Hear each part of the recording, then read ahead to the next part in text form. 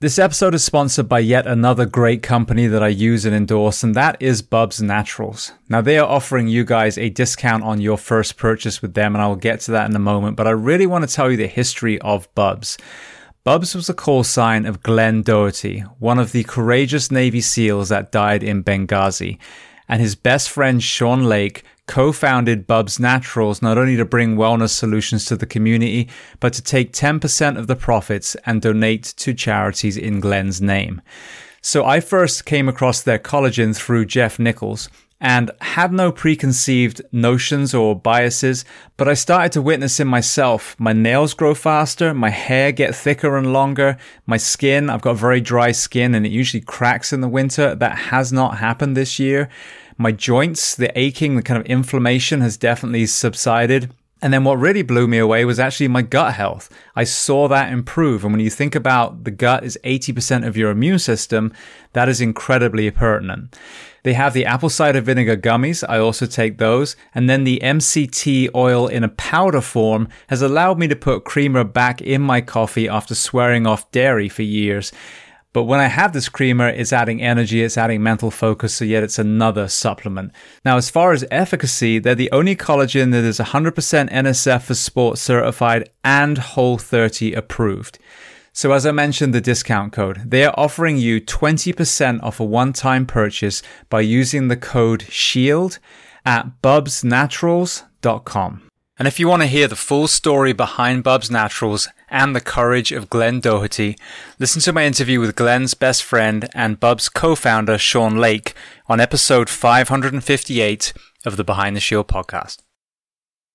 This episode is sponsored by 511, a company that I've used for well over a decade and continue to use to this day. And 511 is offering you guys, the audience of the Behind the Shield podcast, a discount on every purchase you make with them. Before we get to that code, I want to highlight a couple of products that, again, I personally use today. One of the most impressive products they just released is their Rush Backpack 2.0. Now, for many of you, whether you're going to the fire station, the police station, whether you're traveling with your family, whether you're taking training courses, we have to fly, we have to drive, we have to take trains. And I have to say, I own multiple backpacks, many of 511's different ones, but as far as a day pack, this one was the most impressive. There are so many different compartments. The way it sits on your back is incredibly comfortable. If you are a concealed carry person, there's also a spot for a weapon. So they've thought of multiple things that a man or woman would have to do on a daily basis. That is in addition to all of the products that I talk about a lot. Their uniforms, fit for men or fit for women in the first responder professions. The footwear that they offer, whether it's the Norris sneaker or the Atlas system that is designed for foot health and therefore knees and back and hips and shoulders and neck. As a civilian, I live in a lot of their clothes as well. Their jeans stretch. You can actually squat down in them. We live in Florida here, so I wear a lot of their shorts, which again, very, very lightweight material. You can get it wet and it will dry almost immediately. And then moving to the fitness and tactical space, I used to have just a regular weight vest. Recently, I switched to a 511 vest and actually bought ballistic plates as well. My thinking was simply, if I'm going to have a vest, why not have one that protects me as well? And that TAC vest is trusted by law enforcement all around the country. So I mentioned they were going to offer you a discount code. So if you go to 511tactical.com and enter the code SHIELD15, SHIELD15, you'll get 15% off, not just that one purchase, but every time you visit their store. And if you want to learn more about 511, their mission, their products, then listen to episode 338 of the Behind the Shield podcast with the CEO and founder, Francisco Morales. This episode is brought to you by Thorne, the industry leader in nutritional solutions. Now, Thorne is actually trusted by 8 U.S. national teams and championship teams in the NFL, NBA, and Major League, as well as recently becoming the official sports performance nutrition partner of the UFC. So when it comes to supplements, the tactical athlete space and the athletic space need two things. We need efficacy, meaning the products do what they say they're going to do on the label, and then we need to trust the fact that we are not going to fail either athletic drug tests or work-related drug tests. Now, Thorne has actually been around since the 1980s, where they were used by physicians and hospitals for nutritional supplements for the patients. They were so successful that athletic teams and even special operations teams reached out to them and they started supplying them as well. Very recently, they actually opened their doors to the general public. Now, what sets Thorne apart is they manufacture their own products in a state-of-the-art NSF certified facility in South Carolina. They use only the purest possible ingredients formulated with no stearates or arbitrary fillers in the cleanest manufacturing process. Most of you listening come from a profession where it can take its toll physically and mentally, and many of us are not able to bolster our nutrition purely with the food that we eat. And that's where supplementation comes in. So if you're ready to maximize your health and performance, visit thorne.com, thorne.com. Take a short product quiz to be paired up with the perfect health and fitness supplements. And for you, the audience, if you use the code BTS10, Behind the Shield 10, BTS10, you will get 10% off your first order. And if you want to learn even more about Thorne, go to episode 323 of Behind the Shield podcast, and you will hear my interview with Wes Barnett and Joel Totoro from Thorne. Welcome to the Behind the Shield podcast. As always, my name's James Gearing, and this week it is my absolute honor to welcome on the show Daniel DeBrock. Now, Daniel is a former chef, a current strength and conditioning coach, and the director of education for Kabuki Strength. So we discuss a host of topics from the international nature of his childhood, sleep, strongman movements, nutrition, mental health, and so much more. Now, before we get to this incredible conversation, as I say every week, please just take a moment, go to whichever app you listen to this on, subscribe to the show, leave feedback, and leave a rating. Every 5-star rating truly does elevate this podcast, therefore making it easier for others to find. And this is a free library of over 700 episodes now. So all I ask in return is that you help share these incredible men and women's stories so I can get them to every single person on planet Earth who needs to hear them. So with that being said, I introduce to you Daniel DeBrock. Enjoy.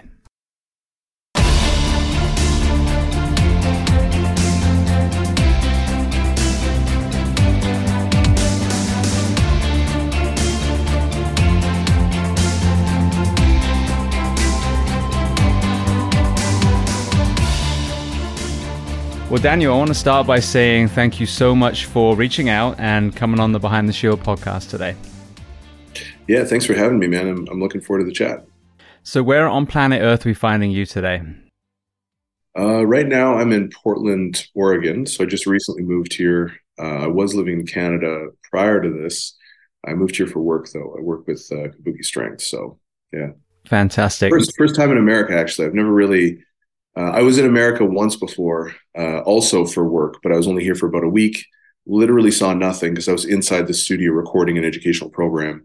So this is my first actual experience to American culture and stuff like that. So it's been interesting to say the least, I guess.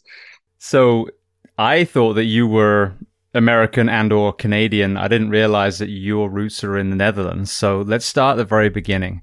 Tell me where exactly you were born and tell me a little bit about your family dynamic, what your parents did and how many siblings.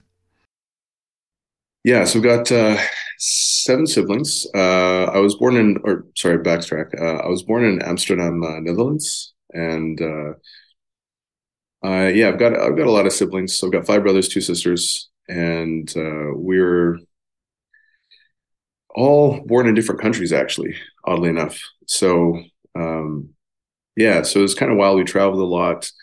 Family moved around quite a bit. And at the time, I honestly actually don't even know what my mother was doing for work at the time, if I'm being honest. We just kind of ended up moving around a lot, and then ended up coming to Canada at some point. And then that's basically it, yeah. So you were living with your mom, I got that right? And she was the one that was moving country to country? Yeah. We were all living with her. And we were living kind of in like this sort of commune almost. Wasn't necessarily the best living situation, but and so they had sort of like, pop-ups kind of all over the world, I guess you can call them. And so we just sort of travel from one to another. And then that's why we ended up kind of living all over the place. Brilliant. So I have a lot of people on here, and for whatever reason, more often than not, it's a military family that's bouncing from place to place. Some were just, gypsy-like parents, which, I did, for a lot of my life. When you look back, what are the pros of the dynamic that you grew up in, and what are the cons when you look retrospectively? The pros. I think the pros are that there was a lot of adversity early on. There was a lot of adversity. There was a lot of like we were very poor. Um, just a lot of kind of like environmental conditions that were very difficult. And so as you grow up, you can kind of take one of two paths. Either you can just sort of succumb and become a victim and be like, you know what, I went through this stuff, therefore, and it just sort of throw in the towel, I guess. Or you can say, hey, you know what, this stuff happened to me, so I better be a little bit more resilient and better prepared next time. And I think my family was sort of on the latter side of those things, where we became a little bit grittier, a little more resilient, a little bit more um, responsive to different obstacles in that sense. And so I think that was definitely one of the pros, is just the level of resiliency and personal responsibility involved that kind of came out of it. The cons were just, I guess, the experiences, going through some of the experiences. Yeah, we definitely had a little bit more of an unconventional living situation. We were living with some people who weren't very good people. That's putting it pretty nicely. And I guess sometimes the stuff is a bit hard to move past. So kind of, especially when you're a child and you're sort of developing, there's a lot of stuff. And honestly, a lot of that is kind of what catalyzed my own interest in sort of behavioral psychology. Because you start to see how these things pan out, like from a statistic standpoint, so from a population standpoint, and then on an individual basis, you start to kind of infer like, oh, okay, this makes a little bit more sense why, these individuals might respond in this way versus these individuals respond in the other ways. So I guess that would be another pro.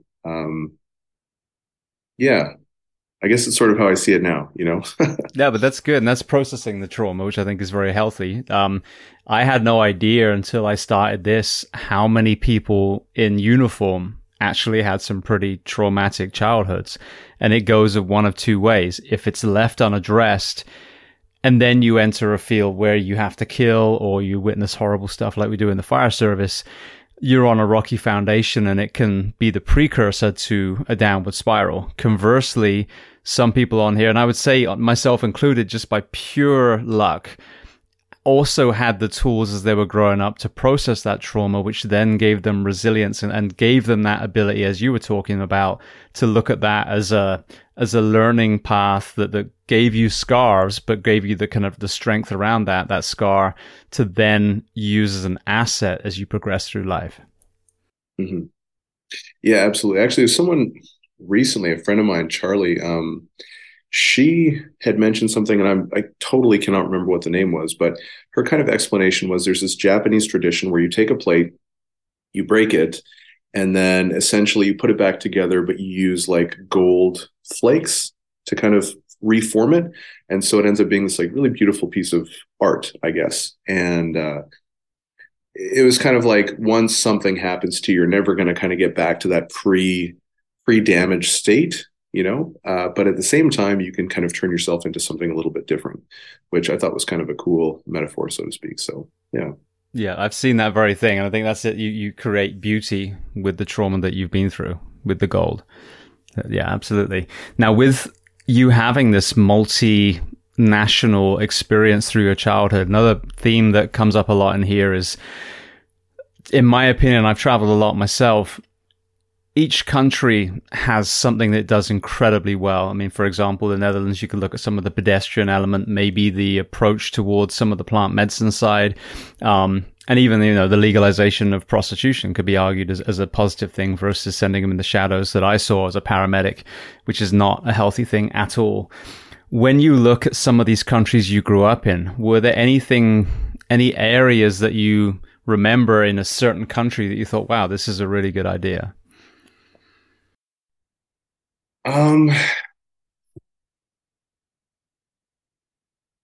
That's an interesting question.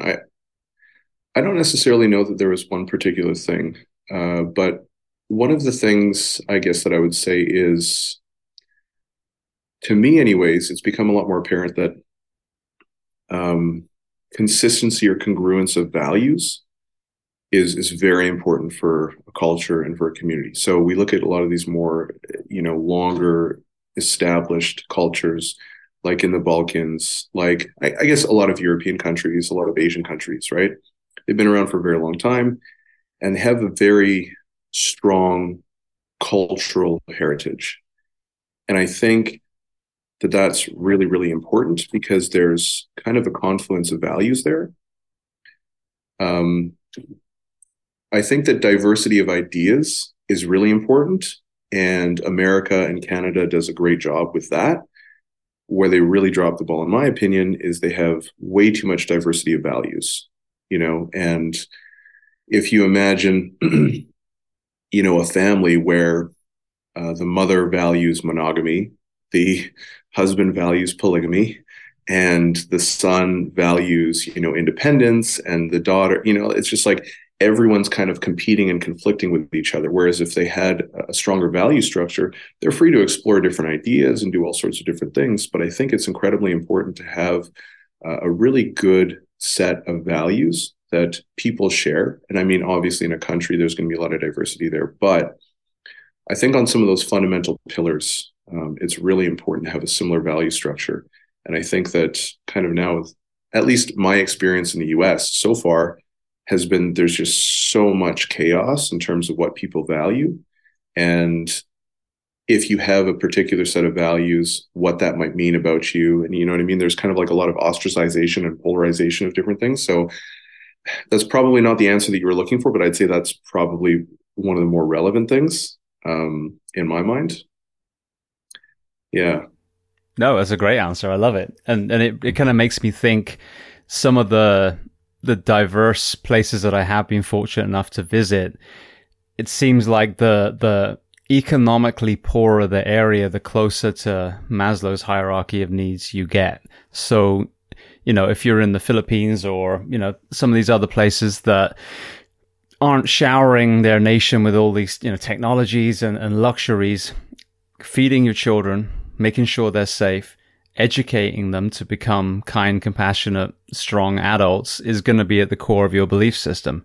What I've seen, and this isn't just the US, this is obviously other Western, more industrialized cultures, is the more affluent you are, the more luxuries you have, the further you get from those core needs. Now you find yourself divided over topics that actually, if you got back to those fundamentals, I guarantee you 80+% of this country would all agree on.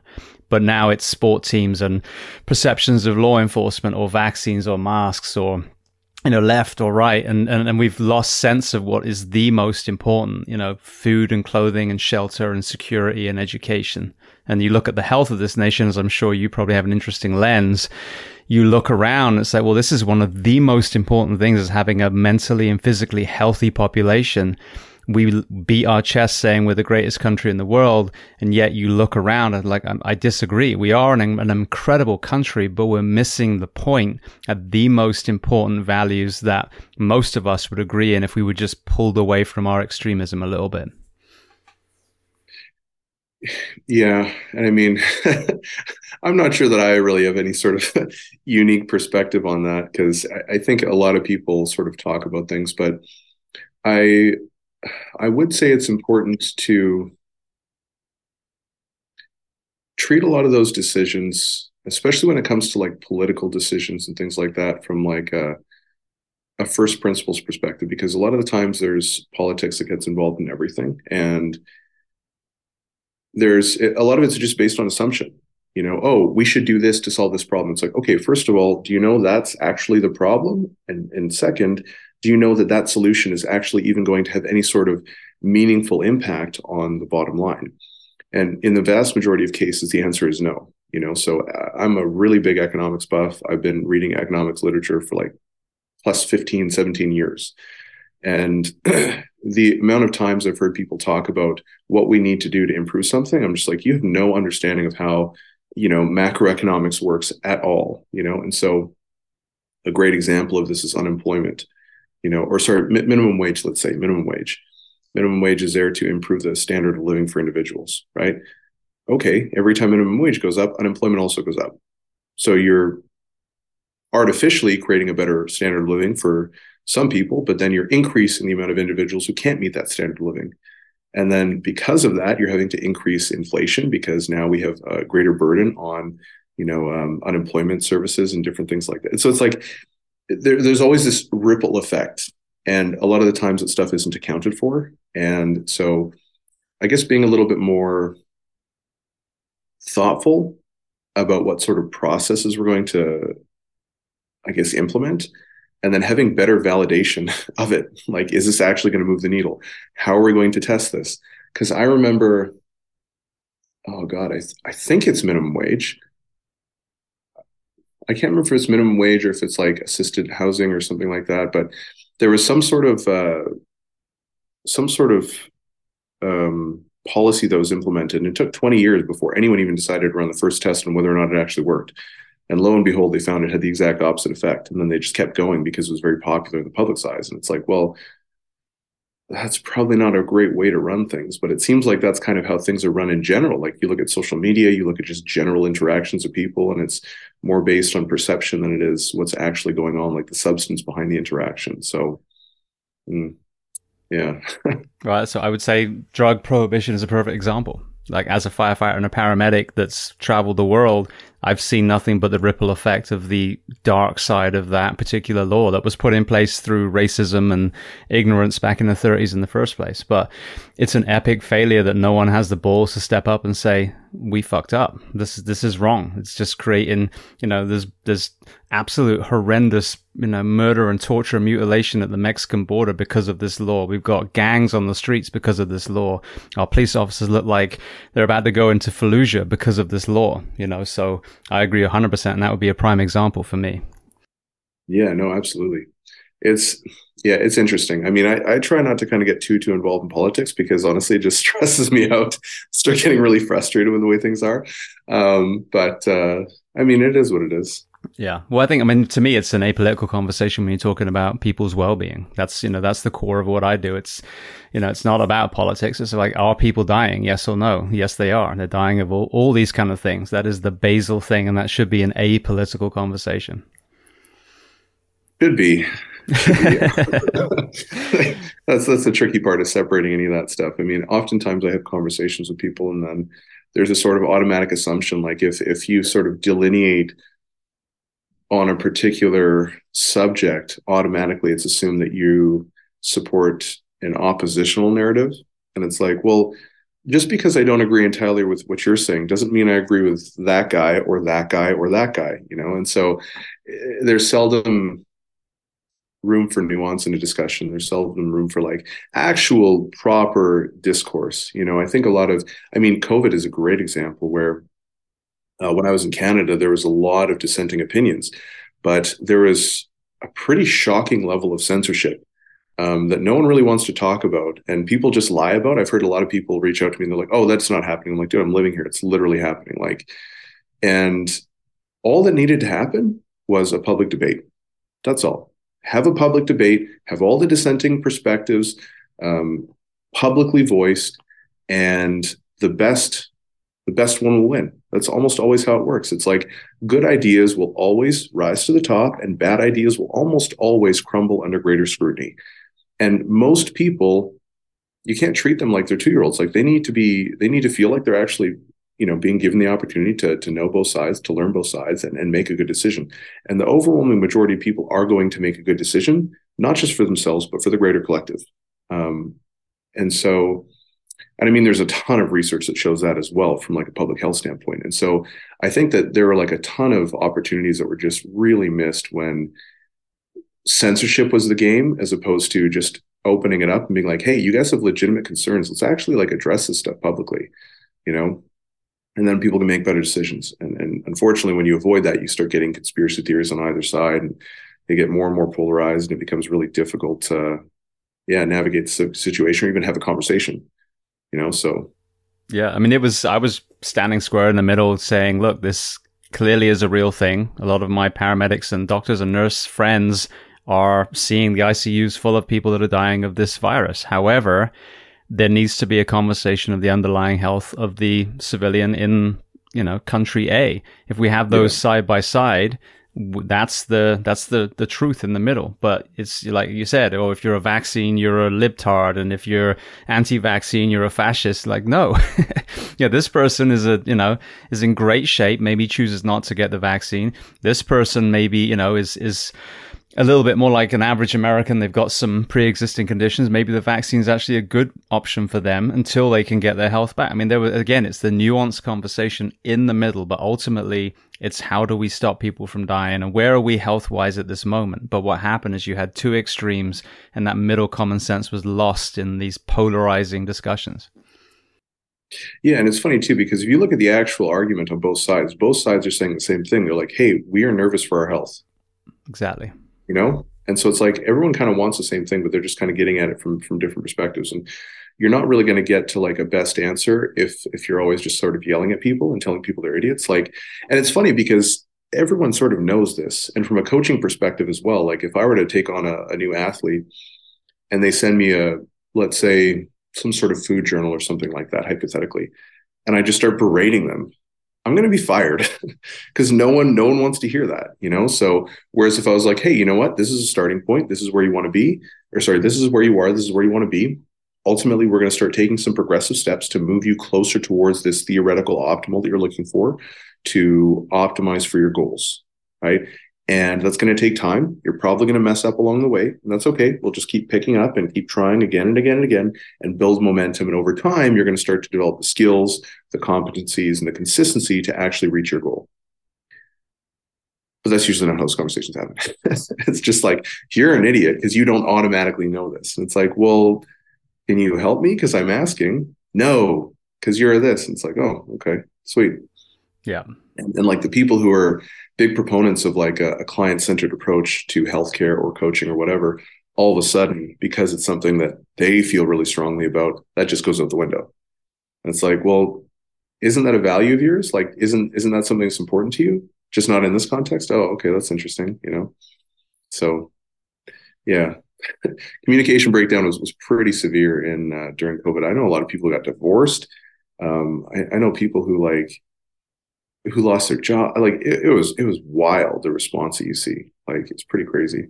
Yeah, no, it is. It was so sad because again, like I said, the truth is they all align. I said this, many times. If you have the philosophy that you want to get vaccinated, then you need the healthy immune system as you possibly can with as least amount of stress to have a healthy response to the vaccine. If you do not want to take a vaccine, you need a healthy body to have a healthy response to the virus in itself. So you guys are fucking agreeing with each other.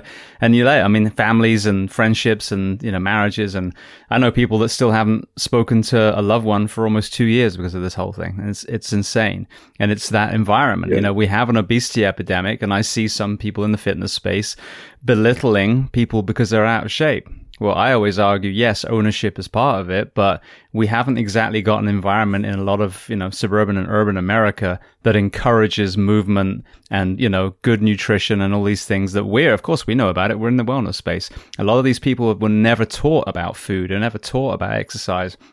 So as you said, we have to walk them through. Someone might be an elite athlete. You say one thing and they get it and run with it. Someone else, you might have to walk them through what fruit and vegetables actually even look like in the first place. Yeah.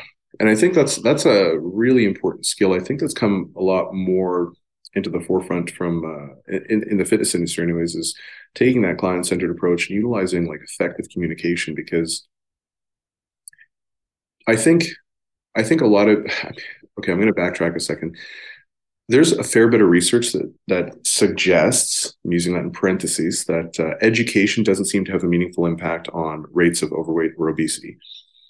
But that's incredibly misleading, because it's like, well, what type of education? Like education across the board is not ubiquitous.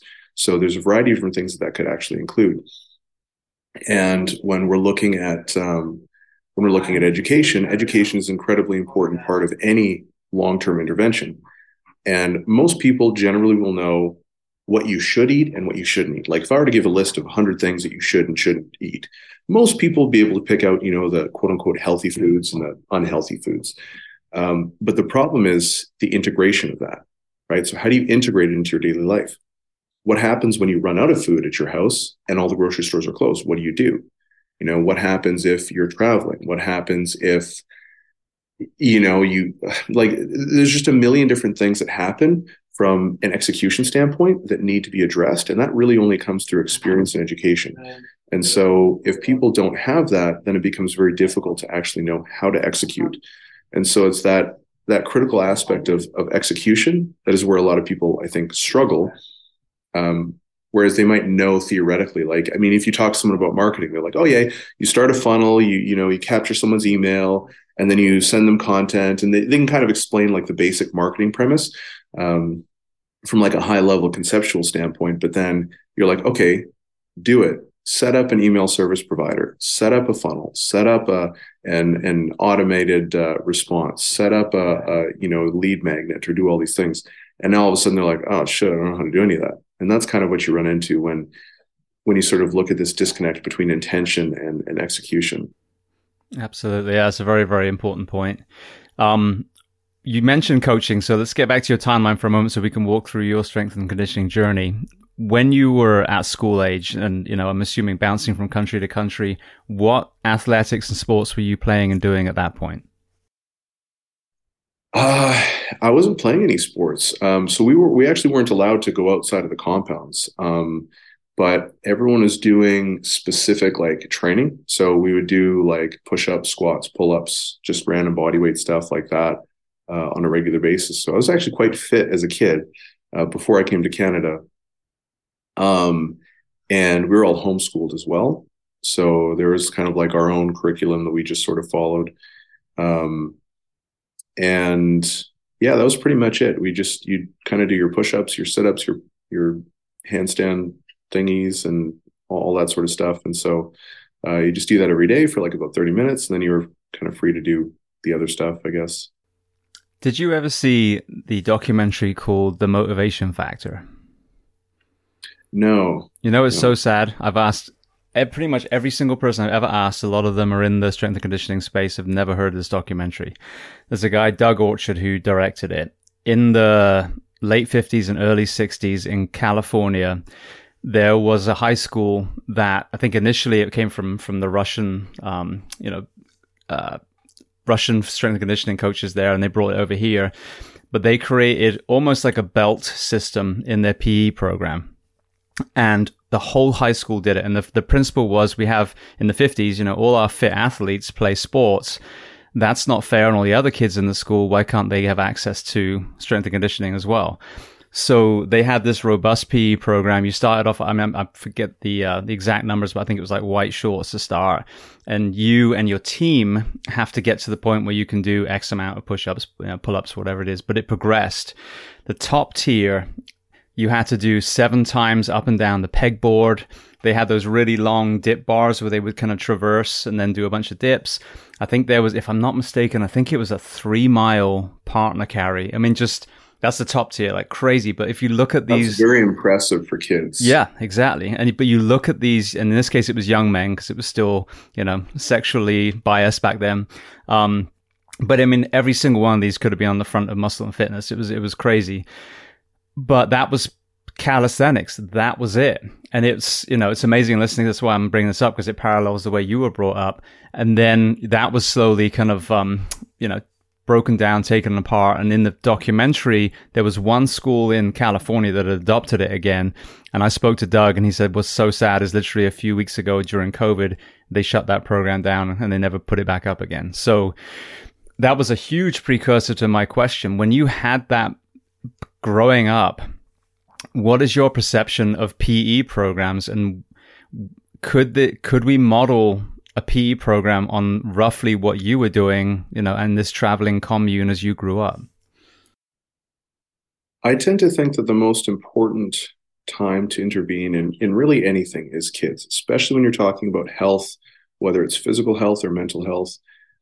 You have to start with kids in their adolescence. And so, if I guess just to kind of give you some context around that. If you're a child and you have overweight or obese parents, the likelihood of you ending up overweight or obese goes up by 12 orders of magnitude. So you have a 12x increase in the likelihood of you becoming obese. If you're obese, your likelihood of mortality goes up exponentially. So your early environment is incredibly important to your actual long-term development. And I think a huge part is social modeling, especially for kids.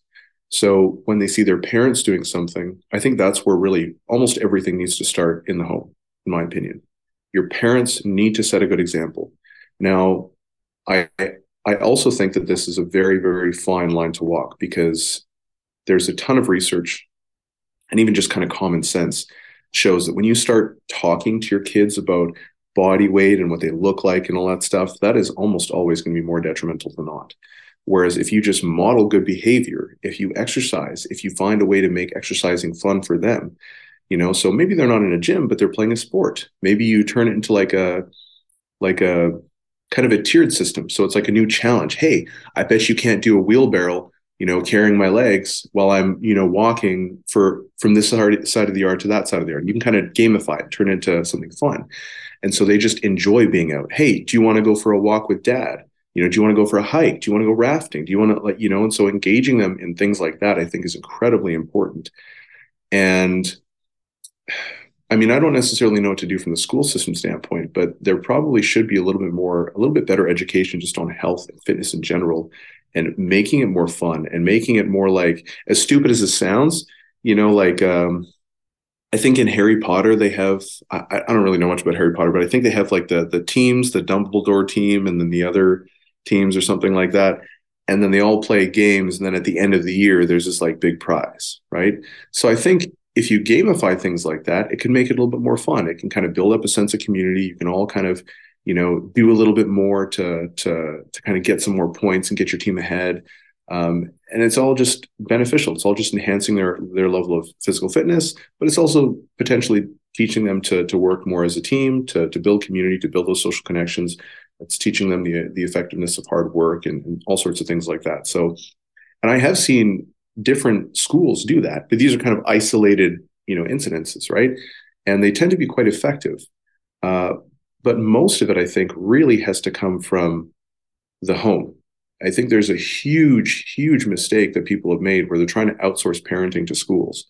And you just can't do that. You have to take care of your kids. You have to teach your kids. And, take this with a grain of salt, because I don't have kids. So I'm maybe just speaking out my ass right now. I don't know if I can swear, but. Oh, you can. I already did. So you're good. Sure. So, obviously it's easier said than done. But at the same time, I think it's really, really important to put up a good example for your kids, because you're the one they look up to. And that's going to mean a lot more than the teachers they're spending time with, not to say that they don't have an impact, but the parents have a much greater impact, and they're probably going to, their behavior, their, trajectory is a lot more deeply affected by the parents than it is the teachers, for the most part anyways. So I'll put something to you, being European, having lived in Canada and now coming to the US.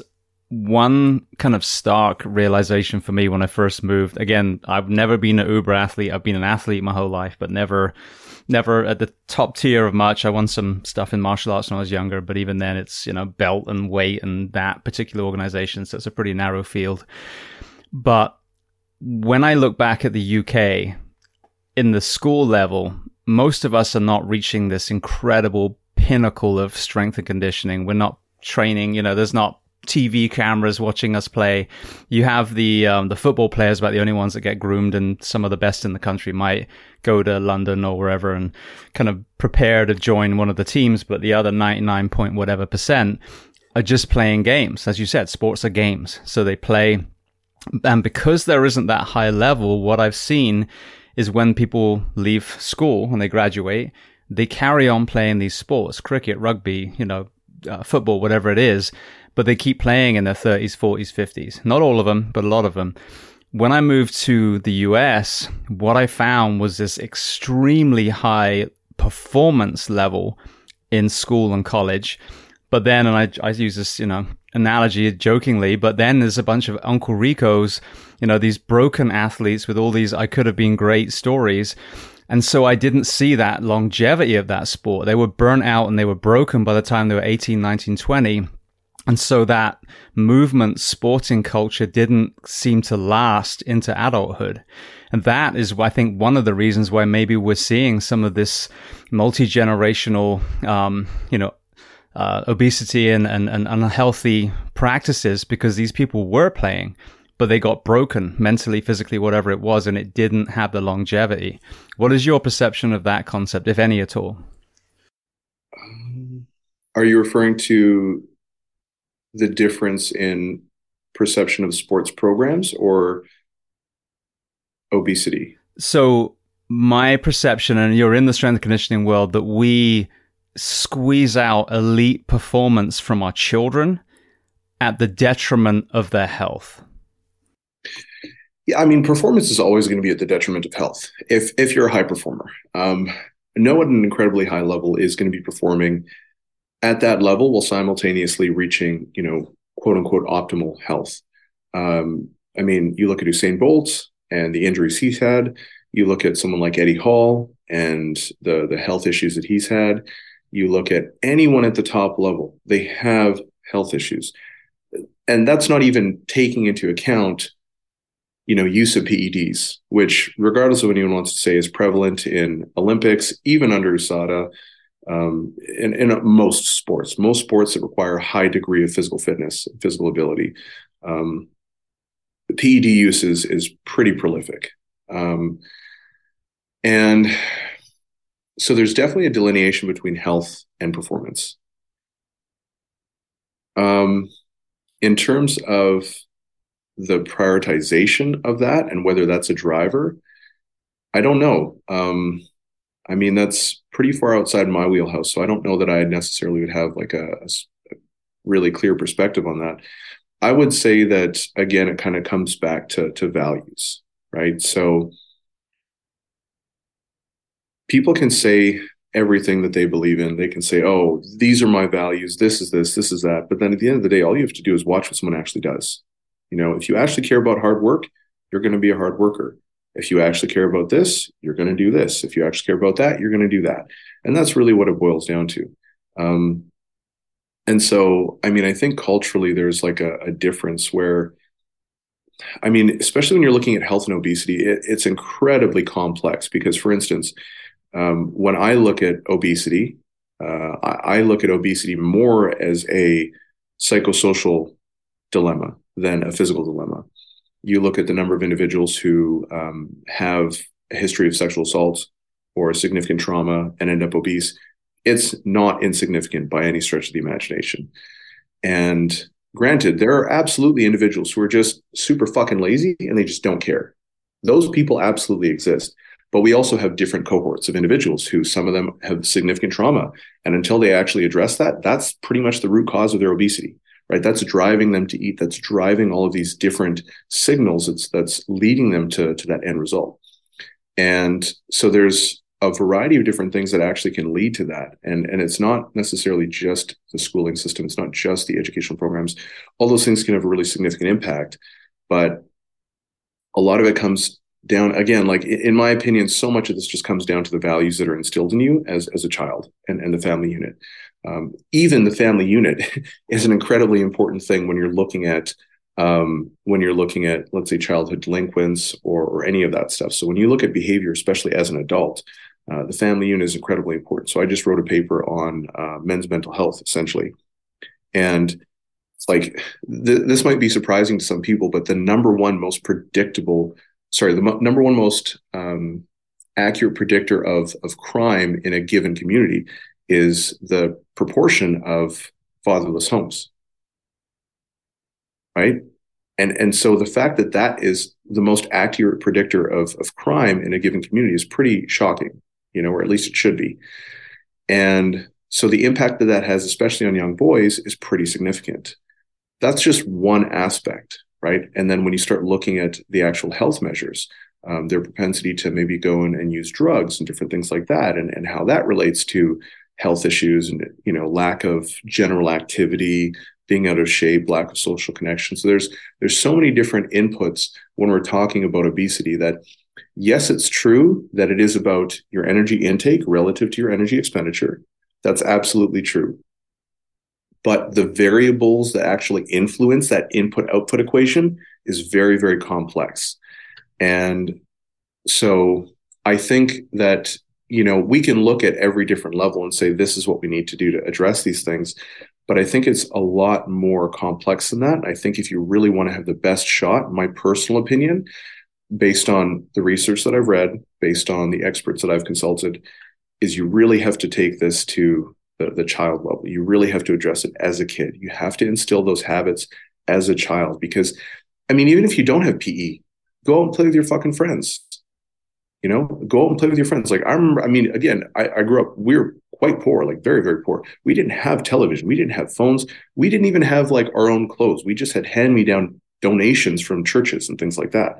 So we didn't have any toys to play with. You had to go outside, you climb trees, you'd play like imaginary football because you don't actually have a football. You throw a fake football and someone pretends to catch it. Now you have to tackle them. It's like you just go out and you play and you have fun, right? But I think when you do those things as a kid and then you build up that community, I think that's really important. And that is probably the bigger impact than most other things. Yeah, I think I'm kind of rambling. Sorry, you're taking me way out of my wheelhouse. So this is, I'm really having to think about these things. No, well, good. Because these are, the conversations that people just don't hear as much. And I think the mental health side of obesity, whether you're simply filling a void with, whatever that food is giving you, or as one of my guests, Johan Hari, talked about, we have this assumption that everyone wants to look, the right way and be attractive. Well, what if you were sexually abused as a child? You may subconsciously not want to look attractive because when you did, your creepy uncle or whoever it was took advantage of you. So I think that, as you said, the multi-generational trauma that creates parentless households, whether it's single parent or, more often than not, a lot of these are even living with grandparents or aunties.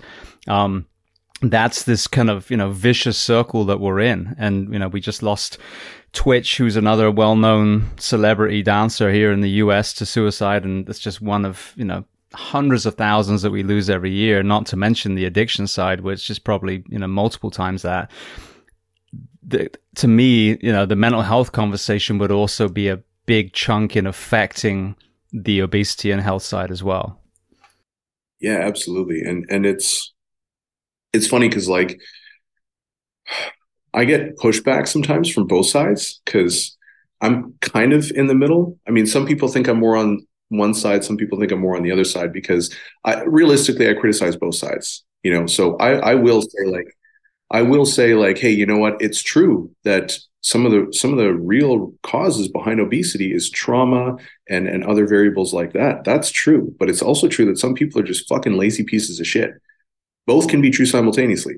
So some people need to take more responsibility. Other people need a little bit more compassion. And that conversation and knowing who you're talking to is very difficult to navigate. And it has to be on an individual basis. I don't think there's ever going to be a population-based solution or intervention that's going to be effective. I don't even think that's really possible based on the nature of the problem. Granted, we could probably start taking pills and things like that, but I don't think that would address the main driver of the problem. And there are things like we do have medication actually now that is like incredibly effective at just people will drop like tons and tons of weight. But this is pharmacological intervention. This isn't like some random supplement. This is under the guidance of an actual physician and things like that.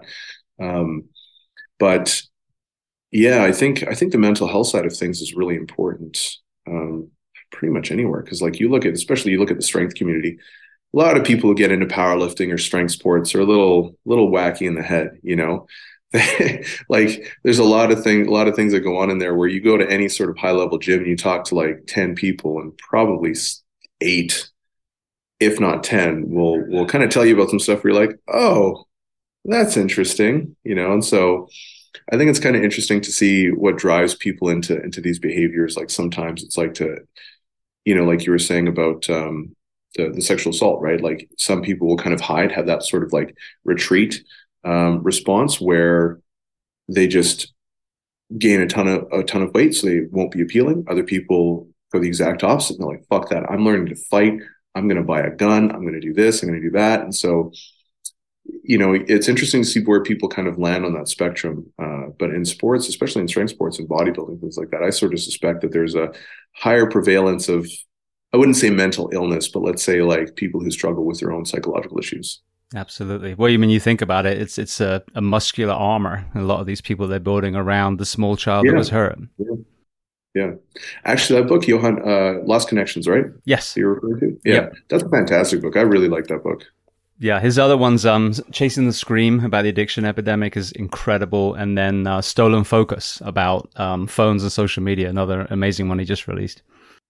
Yeah, he's a really great writer, actually. I thought he did a lot of the times I'm very hesitant to read books that claim to, anytime you get like further removed from like the actual source, it usually becomes a game of telephone where it's like, oh, research shows this. And then you're like, no, that's not what it actually shows. It's completely out of context. But he actually did a really great job for the most part, capturing kind of the main fundamental tenets and kind of highlighting some of the problems. So I was pretty surprised and impressed at the job he did. Yeah, no, he was phenomenal. I had him on once. I've been trying to track him down again, but once he goes dark, he goes like pitch black. So, yeah. All right. Well, then, speaking of coaching, when you're in the school age, were you always thinking about getting in the strength and conditioning space, or was there another career that you were pursuing? No, not at all. I got into this completely by chance, actually. So I was a chef for a long time. I worked in fine dining for like 8 or 9 years or something like that. So I was actually a very good chef. And then I was fighting at the time, and that's what I really wanted to do. I loved both, but I really loved fighting. And I kind of loved it for the wrong reasons, though. And so I got to a certain point, and I was just like, man, this is not making me happy, anymore. Because essentially I started because basically it was that armor you were talking about. I had a couple of difficulties and when I was growing up. And so I was like, you know what, I need to be able to protect myself. I need to be able to, I don't want people to fuck with me and all this stuff. And so, I mean, you look at me right now and I'm like a big dude. I'm all tatted up. I have these scary tattoos. I'm a big guy. I know how to fight. I'm strong, blah, blah, blah. And so it's kind of like a stereotype, I guess, now, but I wasn't thinking about that at the time, right? I was just like, hey, you know what? I need to learn how to fight. I need to know how to protect myself. I need to be formidable. And I really wanted to pursue that as a career. Like everyone was like, oh man, like you'll smoke all, like I would fight pros as an amateur and I would just dust them up. And I was like, okay, cool. Like this is something I actually have like a really good aptitude for. And I worked really hard and I trained like 6 hours a day every day for like 8 years, right? I never missed a day of training. And that's what I really loved. But the reason why I was doing that was because at the time I didn't know because I was just a little kid, right? But I was like, I didn't want to feel scared. I wanted like connection. I wanted admiration. I wanted all these things that I didn't necessarily have. And then once I kind of got to, the championship and I won, I was hyped. And then in about 15 minutes, I was like, I feel the exact same. This is not a good solution. So I stopped. And that was such a huge part of my identity because at the time I would train 3 hours in the morning, go to work, then train 3 hours at night. I did that 7 days a week, right? And I never missed a day. I would travel sometimes to another city, even though I was a kid and I didn't have a car. I traveled to another city every Sunday just so I could train with my boxing coach at that time. And so then stopping that, I was like, what do I do with my life? And I just didn't know. And I was like, you know what? I don't want to cook. Anything that reminded me of kind of like what I was doing, I just wanted to get away from. So I just got a random job and at some like outdoor equipment store. Wasn't even really anything that I was like super interested in. It just looked like a fun thing to do. So I did that. And then I was thinking about what I wanted to do after that. And I was like, I'll just kind of maybe try Olympic weightlifting, because one of the guys that I was coaching for boxing at the time, he was a former Olympian, 2-time Olympian in bobsleigh. And he was like, oh, well, you should try Olympic weightlifting, and do bobsleigh and do all this other stuff. So I was like, okay, cool. That seems like a reasonable enough pursuit. So I started doing Olympic weightlifting. And then one of the guys there heard that I was a former boxer. And he's like, oh, you should come work for me at my gym. And I was just like, okay. So then like he told me what to take. I took the program, I got my little diploma or whatever, and then he hired me. And that's literally, it was just that's how it went. Like he just asked me if I wanted to be a coach. And I was like, yeah, sure. Why not? So it was kind of like entirely unplanned, but Now, what about the financial side? I mean, you would assume if you were a good chef that you were probably earning somewhat decent money. no, No? Okay, so that's a no, complete myth. chefs earn nothing. It's the lowest paid trade in North America, I believe. Really? And it's incredibly high stress. Yeah. So like I worked at this one restaurant, Rush, and it was a very, very high end restaurant. I think it was the best restaurant in Canada at one point. But there was a time where we'd change the menu. We'd change the menu every day, and you just have to come up with new shit. And so your level of skill had to be so high. And I learned so much from working there. I think that was my first fine dining restaurant that I ever worked at, actually. And the guys who worked there were absolutely phenomenal. Like they turn out a dish where you're like, that is the most beautiful thing I've ever seen in my life. Like it was literal art. And then you eat it and it's absolutely incredible. So the level of talent there was just astonishing. And in cooking, everyone's basically like a high functioning addict. Like everyone drinks all the time. Everyone does crazy drugs. Like everyone does cocaine and all sorts of different stuff. I was the only one who was just like, I didn't drink, I didn't do drugs, so I was fighting. And and even in spite of all that, the most I ever got paid as a sous chef was $15 an hour. Really? Yeah, you do not get paid a lot. Like it. So I think I stopped cooking in like 2010 or 11 or something like that. So, adjusted for inflation, whatever. But at the same time, it still wasn't a lot back then. Um, so you really just don't get paid a lot at all as a chef. Now, maybe that's changed. I don't know. But yeah, I was getting paid way more as a personal trainer. That's for sure. Yeah, I don't know why I said really in all surprise, because my community that runs into burning buildings and cuts people out of cars get paid next to nothing as well. So like, I'm going to withdraw my surprise because I used to do a job that got paid like shit as well.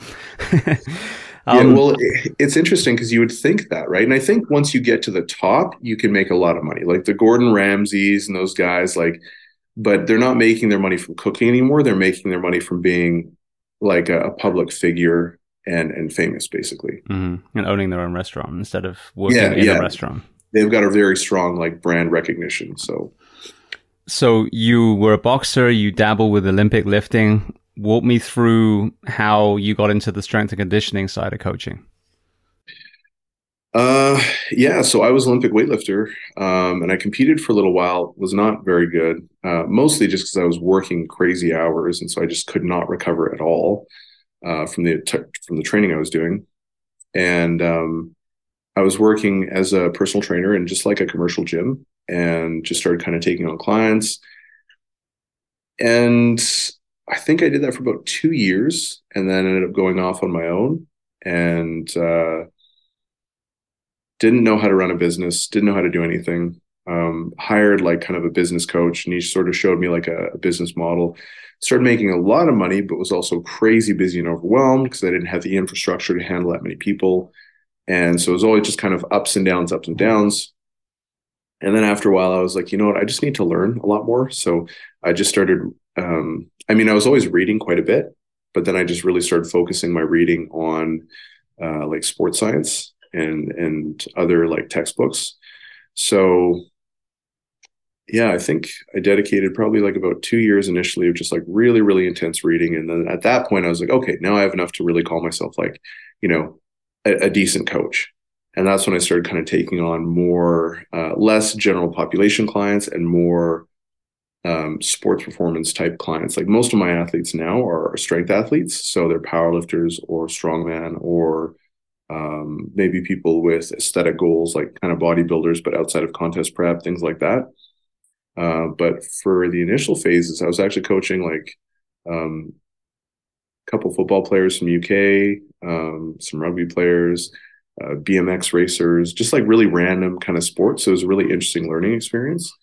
And then I sort of found my way to strength sports because that's kind of what I'm a little bit more passionate about at the moment. So Well, you have this background, obviously working with food, and now you've been on this strength and conditioning journey from calisthenics in the compound to coaching now.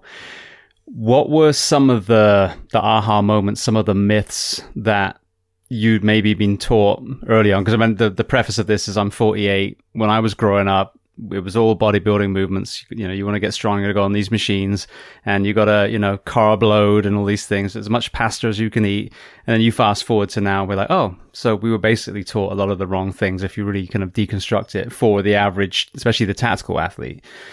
So what were there any kind of, was there a genesis of your understanding and some unlearning of some of the things early in your career? Oh man, there was tons. There was tons. Like when I first started out, I remember I made a video, and this is one of the reasons why I don't call people out directly. Like I try and call out bad ideas, but there's people in the fitness industry who will specifically call out individuals and be like, you're a fucking idiot, and they'll make videos. And they basically make their reputation on trolling other people.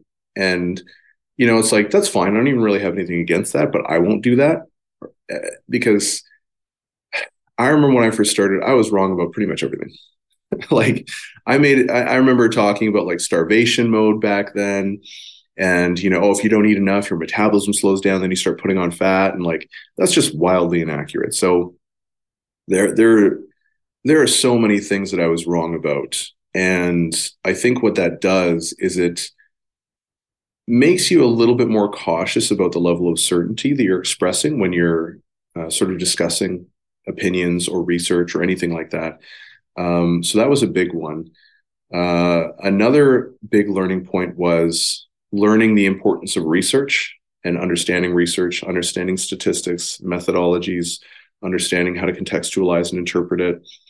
That was another huge one. And then more recently, I'd say a really, really big learning point was realizing that research is incredibly limited. And in a lot of cases, like it's never going to do a very good job of telling us what actually happens with athletes at a higher level.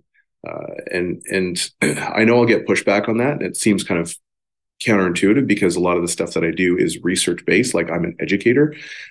So I write a lot of research reviews. I interpret and share a lot of educational content that's based on the current literature, but there's a level of integrated experience that has to be there as well. So for instance, there was a study that recently came out that was talking about how, there was not really any significant difference in that the grip width had on a bench press in, I think, recruitment of the chest or something like that. I don't even need to read that study to know that's not true.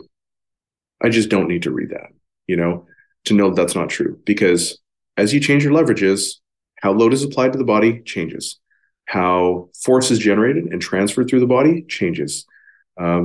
If, even just from a strength perspective, right? Like if you're a strength athlete and you're weak off the chest, that's predominantly because your pecs are too weak. What do? You do wide grip bench press, or you do chest-based exercises, right? So wide grip bench press being one of them, or feet up bench press because it specifically targets your chest a little bit more. Do I have a meta-analysis to prove that? No. But at the same time, I don't need one because I have athletes and I have their results, which is far more reliable than a single study done on novice trainees. You don't even necessarily know how they're executing the movements. And I think people who aren't necessarily that involved in research, it can be difficult to kind of spot some of these things. But if you've been involved with it for a long time, you sort of know what it is that you need to kind of pick at in order to sort of determine the validity of a test, or at least its relevance. So I'm not dismissing the paper. So I did end up reading it, obviously, but I just question some of the claims that were made. I'm not convinced, basically, at this point. And so I think that on the one hand, people used to have this over-reliance on anecdote and personal experience, but then it kind of, at least in my sort of niche that I'm working in, swung all the way to the other side, where now, in order to say anything, you also need to provide like a PubMed link. And it's like, dude, this is not how coaching works. Like before we had like actual research, before research sort of permeated S&C and strength sports and all that stuff, we had Arnold Schwarzenegger. We had incredibly fast sprinters. We had incredibly strong Olympic weightlifters. You know what I mean? So like we've had athletes before we had researchers, and they were phenomenal. And now, how much better are they? If you actually look at the records, they're not that much better. So the idea that like scientists know best when they're not coaches and they're not athletes is a pretty dangerous thing to just assume on its own. So there has to be an integration between the research that is incredibly valuable and elucidates a lot of the kind of underpinnings of what we're seeing, but it has to be integrated with practical experience and hands-on experience. Like I would never hire a weak strength coach. I would never hire an overweight nutritionist. I would never hire a broke financial advisor. And these things are somehow now controversial statements to say. And it's like, what the fuck are you talking about? I'm not going to hire you because you're weak. Sorry. You know, you clearly don't know what you're doing. Now, there are a couple of caveats to this, obviously. Like if their primary focus is not strength and their objectives for training maybe are endurance or something like that, then that's perfectly fine. But you need to show me that you've actually produced some strength athletes that are actually notable, or else I'm just not really going to listen to you. You know, or at least I'm going to be very suspicious of some of the claims you make. I'm probably going to be a little bit more suspicious of, you know.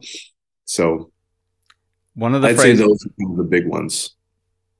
Brilliant. One of the phrases that I love, and I can't remember who even I heard say it originally, but is don't wait for science to prove what you already know.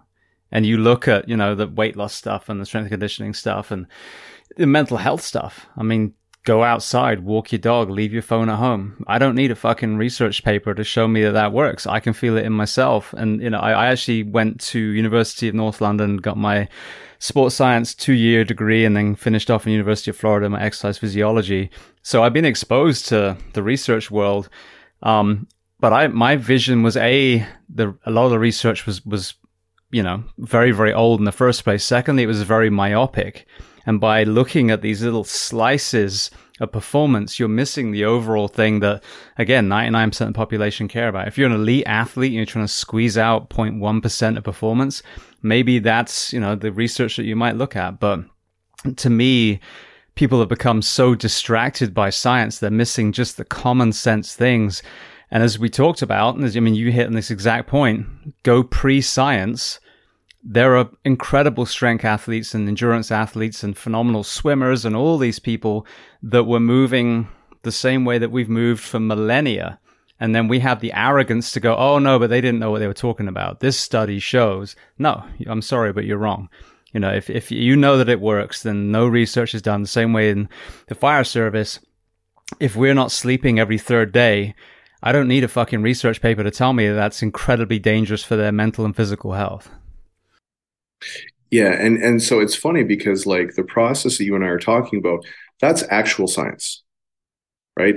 But a lot of the times it becomes very disconnected. So like when you talk to a lot of these really high level researchers that actually are involved in coaching, sport coaching and things like that, they'll say the exact same thing that I'm saying. They're like, hey, there needs to be a good integration. Like these are things that we're trying to answer very specific questions in a very specific context.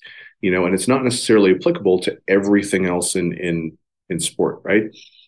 And there needs to be that integration, but that's actual science, right? Whereas I think a lot of the times where people on social media and commonly will sort of like cite an abstract, that's only part of the scientific process. That's the research side of things. That's, you know, some of the application that's, you know, but it's not this sort of more holistic approach. And that larger, broader approach is ultimately trying to determine how do we produce this result and what produces this result. And in order to do that, you can't necessarily just stay in a lab. You have to actually work with high-level athletes. And that's why a lot of like, it's funny too, because a lot of research is done sort of retroactively. You know, they'll look at bodybuilders and say, hey, why are they eating a bunch of protein? And then they start studying it. They start studying muscle protein synthesis. They start, you know, studying refractory periods and protein breakdown and all these different things. But they're doing it retroactively a lot of the times because they see what athletes are doing. They're trying to figure out why they're doing it. And so, like you said, if every bodybuilder is saying, hey, protein's really important, at the very least, I'm going to say, hey, you know what, maybe I should put some weight into that. Even if I don't know, I should probably put a little bit of weight into that. maybe they don't understand why. Maybe it's because of adjacent variables. Maybe it's, but at the end of the day, there's something there.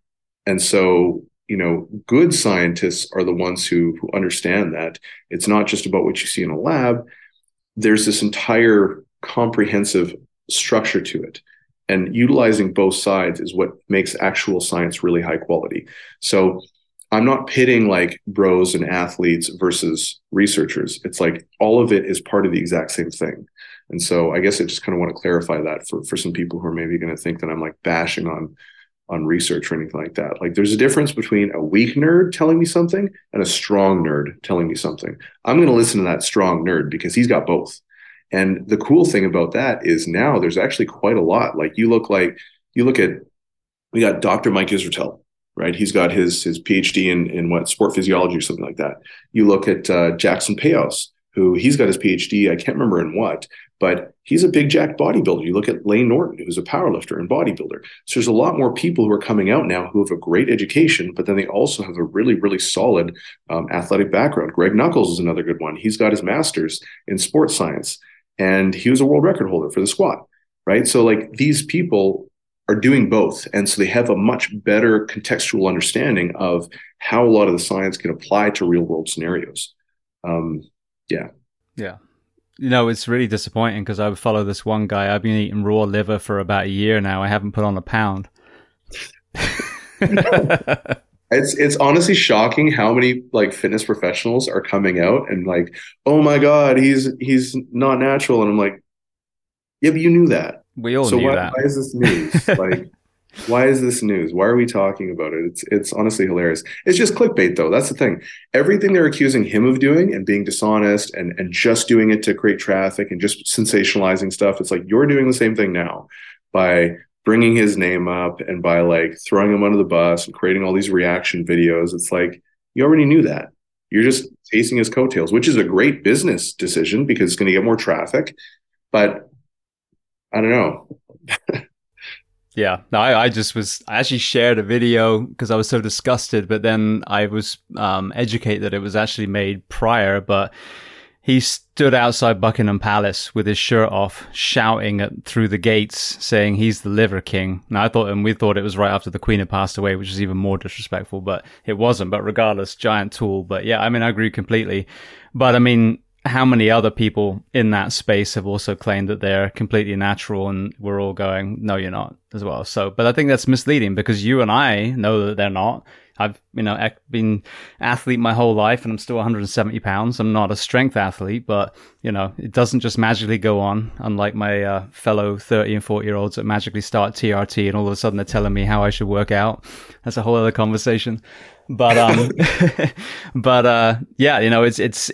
it's a lot of misinformation, and it's dangerous because those people that you talked about that are trying to navigate their way into some sort of healthy lifestyle, some of them come across this bullshit, and then that sends them down a completely wrong path then. Mm-hmm.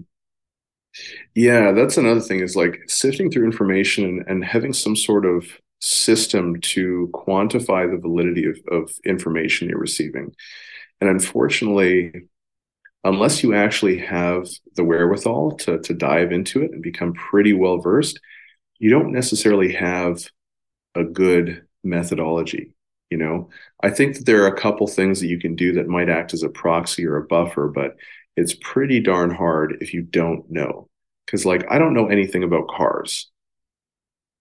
If I go to a mechanic and I'm like, hey, what's going on with my car? And he's like, oh, your Johnson rod's broken. I'm like, yeah, I guess my Johnson rod's broken. He's like, it's going to cost you 10 grand. I'm like, I suppose. I have no way of evaluating that, right? And I mean, you might say, okay, well, you can go to another mechanic and get a second opinion. Cool. Which mechanic? Because maybe the other mechanic's going to, throw me through the ringer as well. So, and maybe I go to 5 and all 5 give me descending, prices. But at the end of the day, I'm still being charged 3x more than what I need or what it should cost, right? So in the fitness industry, this person says this person says that, this person says this. And the biggest thing that's lacking is context. So, 2 seemingly oppositional statements can actually be correct. depending on the context. And even that statement alone is like, can be pretty confusing. So I think when you're looking at information, I think the best thing to do firstly is say, is this even relevant to me? You know, like you said, you don't need to study to know what you already kind of can observe for yourself or something like that. Sorry, I'm totally butchering your quote, but it's like, hey, I need to lose weight. Okay, do I really need to start understanding like fat oxidation? Probably not. I probably just need to start being a little bit more active. Let's just start there. You know, I need to lift weights to become stronger. Okay, maybe go and talk to a strong guy. You know, maybe go to a gym and like look for a strong guy and be like, hey man, I don't know anything about lifting weights and I'm really confused. Can you just kind of give me some advice? Maybe hire a personal trainer. Maybe, you know what I mean? So I think that there are ways around it. And I always look for like social proof. You know, if someone can demonstrate, I've got a lot of really high level strength athletes. Okay, they're probably pretty credible. If someone's created a lot of high level bodybuilders, they're probably pretty credible, you know, because that's ultimately what you want. And now there's this kind of emergence of these weak, skinny nerds who are trying to tell all these jacked monsters what they're doing wrong. And it's like, look, man, like you might sound really eloquent and you might be using a lot of technical jargon. You might be very smart, but you're still a weak nerd. And that guy's still a huge fucking monster. And that can't all be explained by genetics, you know? So I think that, you know, the outcome has to be a really, really big determining factor where you see people and you say, okay, do they have the result that I want? This is if you're hiring a coach. You know, this is kind of my criteria. Do they have the result that they want? Or did they at one point have the result that I want? Have they produced not just adopted athletes that have the result that I want? Have they demonstrated some sort of level of education, right? Whether it's formal education or informal education. And then how are they at communicating? What are their communication skills? How are they in terms of building relationships and things like that? That's another important one.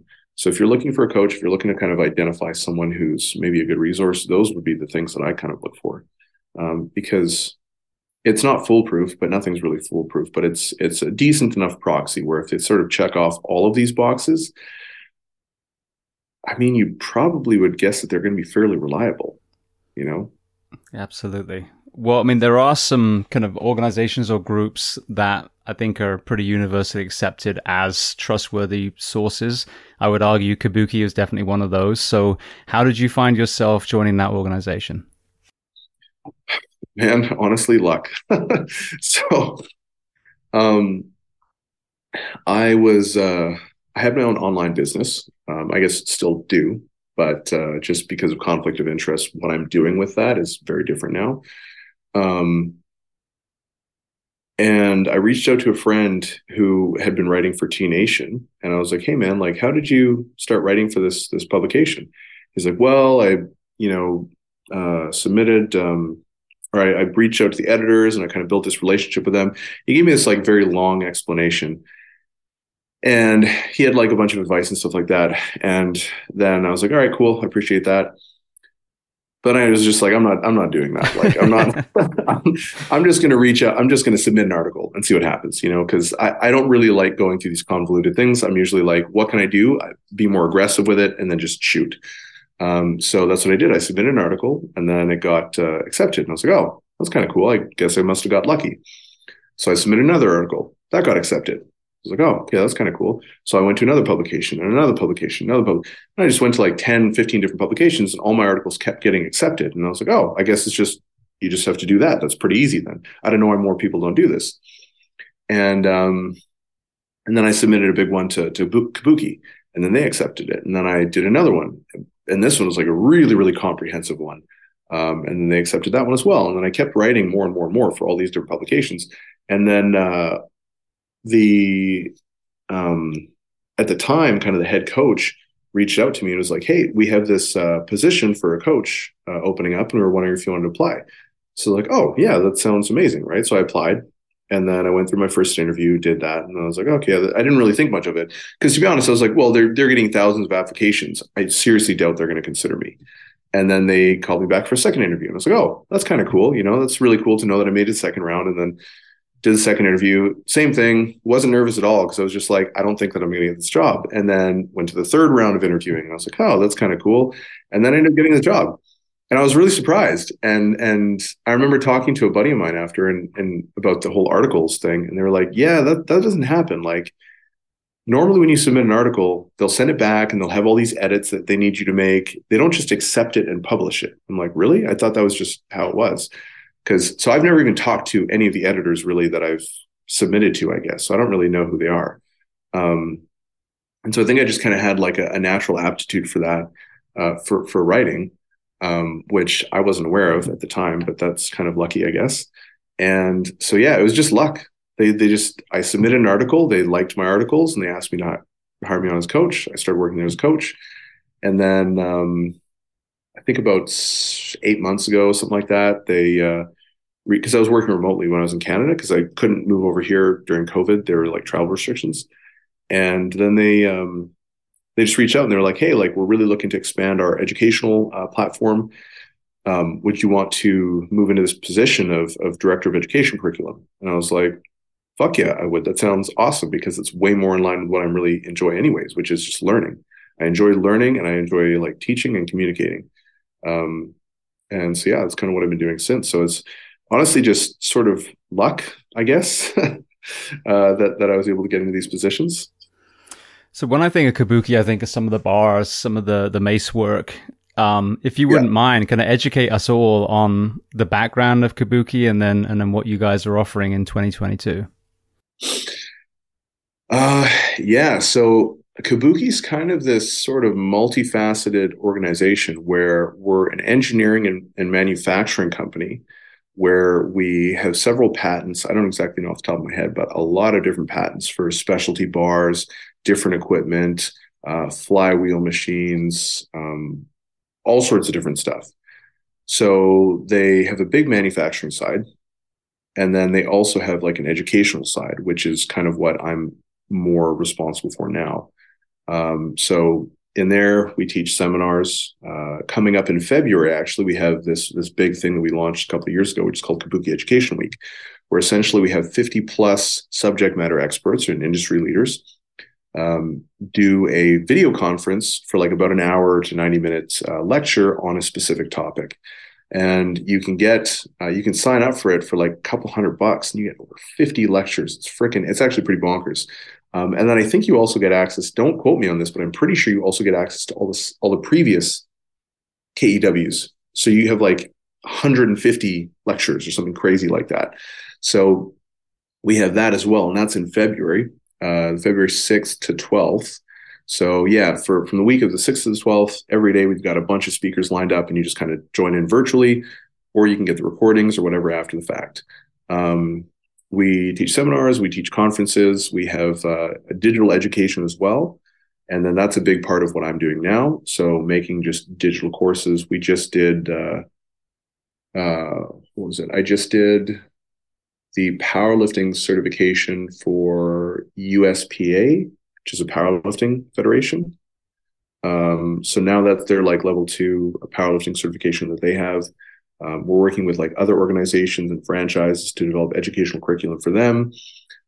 We outfit 100% of Major League Baseball teams with their equipment.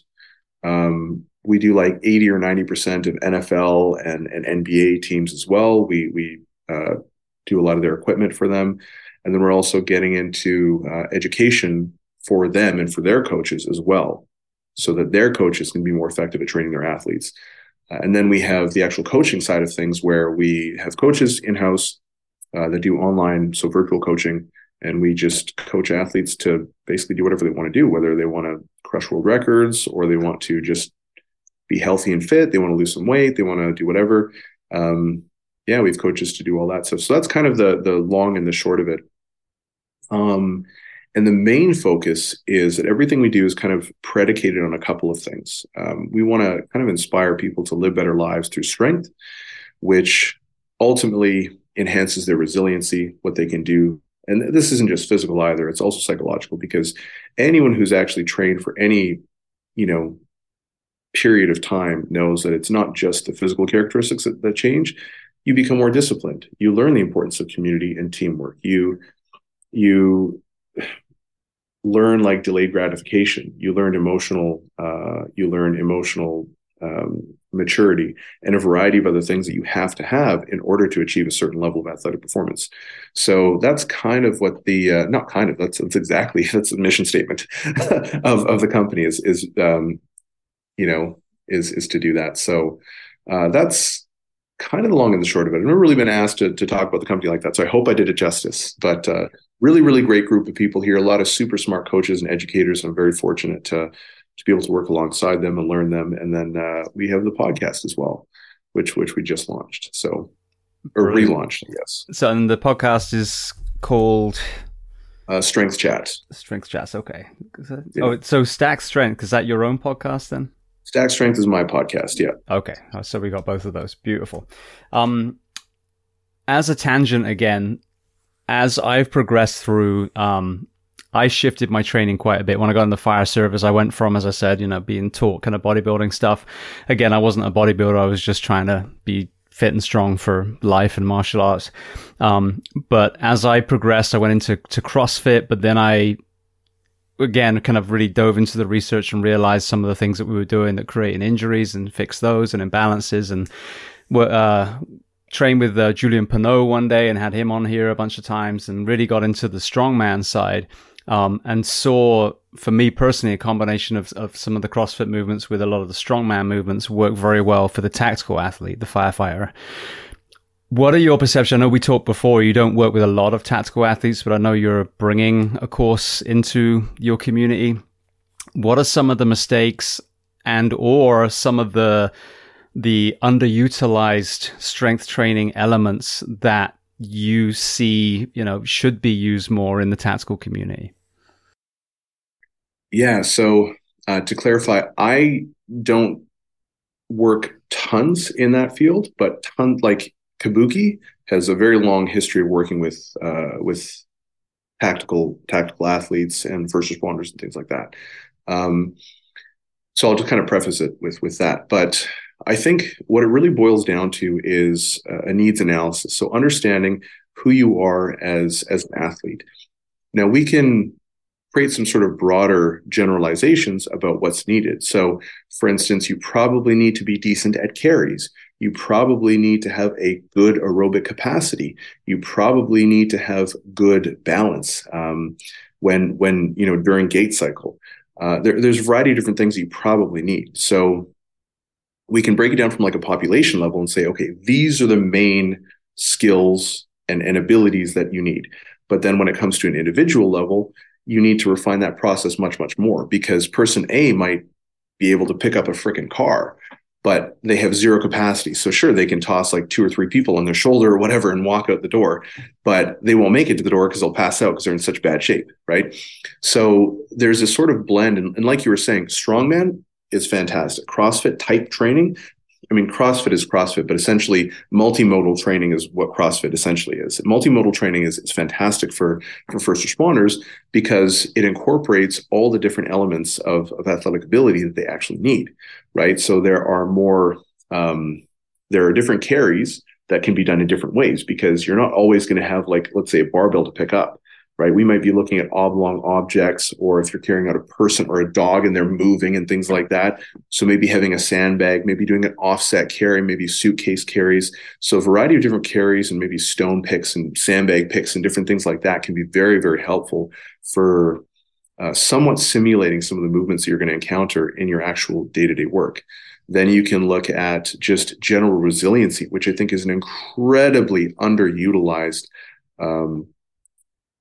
element of training for first responders, because especially like if you're a police officer, or if you're a firefighter, like, you might be running into a place where the floor or something gives out and it's unstable and you trip and you fall or whatever. You need to actually make sure that your tissues are prepared enough to be able to get a little bit banged up, right? If you're a parachuter, you need to make sure that if you land, that constant high impact isn't going to completely trash your knees, hips, back, and ankles, right? So there's a level of orthopedic health that also needs to be built into the training. And this is probably one of the bigger things that I've seen is orthopedic health. Is often neglected. People are usually thinking performance, performance, performance, and that's fantastic. But we need to also look at the side of rest, recovery, and rejuvenation. If we don't have rejuvenation, we can't continue to perform. So a lot of the times, training is very short-sighted in the sense that it'll be based on what athletic qualities do we need to develop, while kind of neglecting some of the some of the restorative components of training as well. So looking at things like knee health, like joint health, looking at things like stability and balance, and a variety of different things like that can really help allow you to train and perform at a high level. I'm using performance in the sense of like the execution of your job, obviously, while simultaneously reducing or minimizing any potential risk of injury. So I think that's one really undervalued element of training is injury risk management and orthopedic health just in general. And that can come from kind of a broader understanding of volume load tolerance, but it can also come in the form of like exercise selection, making sure that we're utilizing, full range of motion or full exercise range of motion, putting ourselves in kind of positions where we are at longer muscle lengths. And I don't want to say compromised positions, but in positions that you might get yourself into. And so that we can develop stability and strength in those positions as well. So it creates a little bit more of a buffer. Like if I'm never used to going out like this and I'm doing a pec fly, and then all of a sudden something happens and I drop and I get there and I have a heavy weight, I don't necessarily have a buffer and I might hurt something, right? But if I'm used to getting into that position, now I can come out of it and I might tweak something, but it might not necessarily be as bad as if I hadn't had that sort of level of resilience or robustness of the tissues and also just kind of the motor skills to get out of there safely. So I think resiliency is a really, really big component. Does that sort of answer your question? No, it does. Absolutely. And I want to talk about the recovery side because that's a huge missing piece in the first responder profession. Before I do, though, the aging athlete, I have this perception now where I'm probably as fit and strong as I'm going to be unless I, decide to go and become a strength athlete and really just focus on that, which is not my goal. But I realized that for me personally, I think if I address my mobility, my strength and endurance would increase because I'm almost 50 now, and I realize that some things just aren't moving the way they are supposed to. With the kind of middle-aged athlete, what are some of the commonalities that you're seeing that are preventing either creating injury and or preventing progress and execution and performance? There are a variety, but most of the time they're practical. Most of the time they're not age related. So if we look at it this way, let's say you're 20 years old and you're a college student, you really don't have a lot to worry about, especially if your parents are footing the bill, you don't really have a lot of stress. You just got to have fun, get decent grades, do your thing, right? If you're 35 and let's say you have a child and you have a wife or a husband or whatever it might be, you've got a lot more responsibilities. And so those responsibilities are going to essentially pull away from some of your adaptive reserve. You might want to think of it as like a bucket, and you can only put so many things in that bucket before it starts to overflow. Now, you can increase your bucket size over time by increasing your work capacity, by being more efficient in certain things, but even that has kind of a limit to how large you can kind of upgrade your bucket to, so to speak. So understanding the general constraints is going to be very important because as an athlete, you have to gain momentum. And momentum comes when you have alignment in your lifestyle. And I use that term holistically, not just, in one aspect, right? Not just in fitness. So are you getting enough sleep? Is your diet aligned with your actual performance-based goals? Is your diet aligned with your lifestyle goals? Because maybe you still want to take your wife out on a date and you guys want to be able to enjoy great food together and enjoy each other's company. And food is a huge part of social connection and that relatability component. So are all of these things aligned? How is your stress levels? Do you have good stress management sort of coping abilities, let's say? How's your general mood? What is your perception of training? How meaningful are these goals to you? Do you enjoy the type of training that you're doing? All of these things are going to play a significant impact, whether it's more objective or whether it's more subjective. But both things are still empirical data points, and all of those things have to be taken into account. So I think the alignment of an individual's lifestyle is going to be the most significant driver. So getting enough sleep, checking off those really, really big boxes. We don't need to worry about supplementation or nutrient timing if you're not even getting enough protein in, or if you're not even getting enough sleep in, right? And all of those are going to be individually determined based on the level of trade-offs that you're willing to make. So exactly like you said, hey, you know what, I've kind of reached the limit of my capacity unless, and you kind of have the caveat, unless I decide to go all in on strength, which is a really important caveat, because if you did, or even if we were to change up your current training paradigm, but just maybe make it a little bit more efficient or whatever we might do, maybe we could still eke out a little bit more results. But if you were to just switch to strength, guaranteed we can get a lot more out of it, right? So what sort of trade-offs are you willing to make, right? And understanding the individual is a really, really important part of kind of coming up with the effective protocol that you're going to intervene with. So lifestyle comes first, and sort of adapting like what that's going to look like and what the process is going to look like, because it has to be a client-centered approach, in my opinion. We're not just looking at training. We have to look at everything else and say, how is this going to fit into your lifestyle? And then once we've kind of conducted a good enough approach for that, we can just start kind of checking off boxes and slowly progress. And it doesn't need to be perfect. We don't need anything like crazy advanced just yet. We just start with where you're at, and then we make very slow steps that are progressive that you can tolerate over time until eventually we build up into this freaking monster athletically that you want to be, or whatever it is that you want to be. From an orthopedic health standpoint and recovery, mobility, all of that stuff, I'm a big believer that your injury risk protocol and your orthopedic health protocol should be part of your training. I don't understand why people waste a bunch of time foam rolling and stretching and doing all this stuff when it's really not going to move the needle for you. If you want to improve your mobility, load the position. Force is the language of tissues. And what I mean by that is, in order to create chronic changes in your tissues, you have to apply force. If you just do foam rolling, that's going to last for about 7 to 15 minutes is what the research shows. So you foam roll, and then you foam roll your quads, and then you foam roll your hamstrings, and then you foam roll your back. By the time you get to squats, any of the potential transient adaptations have already gone by the time you work up to your working weight. So what are you doing? You're just wasting time. It's a very low ROI activity. Then doing a lot of these, training on unstable surfaces. Why are we training on unstable surfaces? That doesn't improve your stability. It decreases your stability. And it actually decreases force production as well. So now we're getting the worst of both worlds, and we're just wasting time again. So making sure that we're actually choosing exercises that are going to put you into the positions that you need in order to maintain or preserve certain range of motion, or even, improve range of motion in required areas based on your individual needs. So let's say you need to improve your hip mobility. Okay, well, we might be doing like a split squat or a front foot elevated split squat. Then we might go to, just a split squat on the floor. Then we might progress to rear foot elevated split squat. Then we might go to Cossack squat. So now we're mobilizing the hips kind of three-dimensionally, and we're doing a variety of different things in order to do that. But we're also getting a lot of actual good quality training. If you've ever done Bulgarian split squats, they're fucking brutal. And it's not like a regular squat where you're like, oh, now I'm good at the squat and it's hard, but it feels good. Bulgarians never feel good. The better you get, they don't become easier. They just always suck. But they mobilize your hips really well.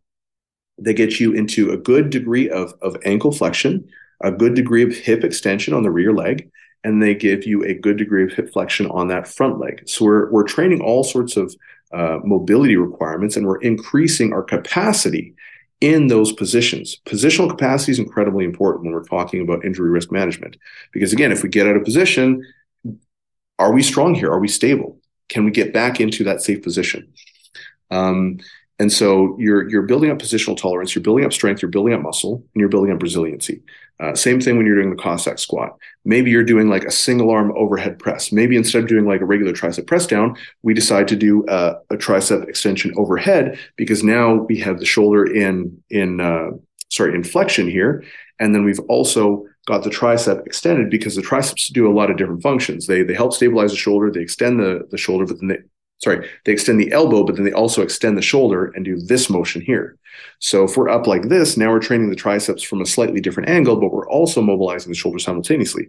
So finding ways to enhance mobility that aren't just mobility or what you would normally consider mobility, right? Just being a little bit more intelligent and methodical with your exercise selection and execution can be really, really impactful for increasing longevity, improving tissue health, improving active and dynamic range of motion and things like that. Because again, you might be able to reach down and touch your toes, but then at the same time, you try and lift your leg up when you're standing and you can't even get it to your hip level, right?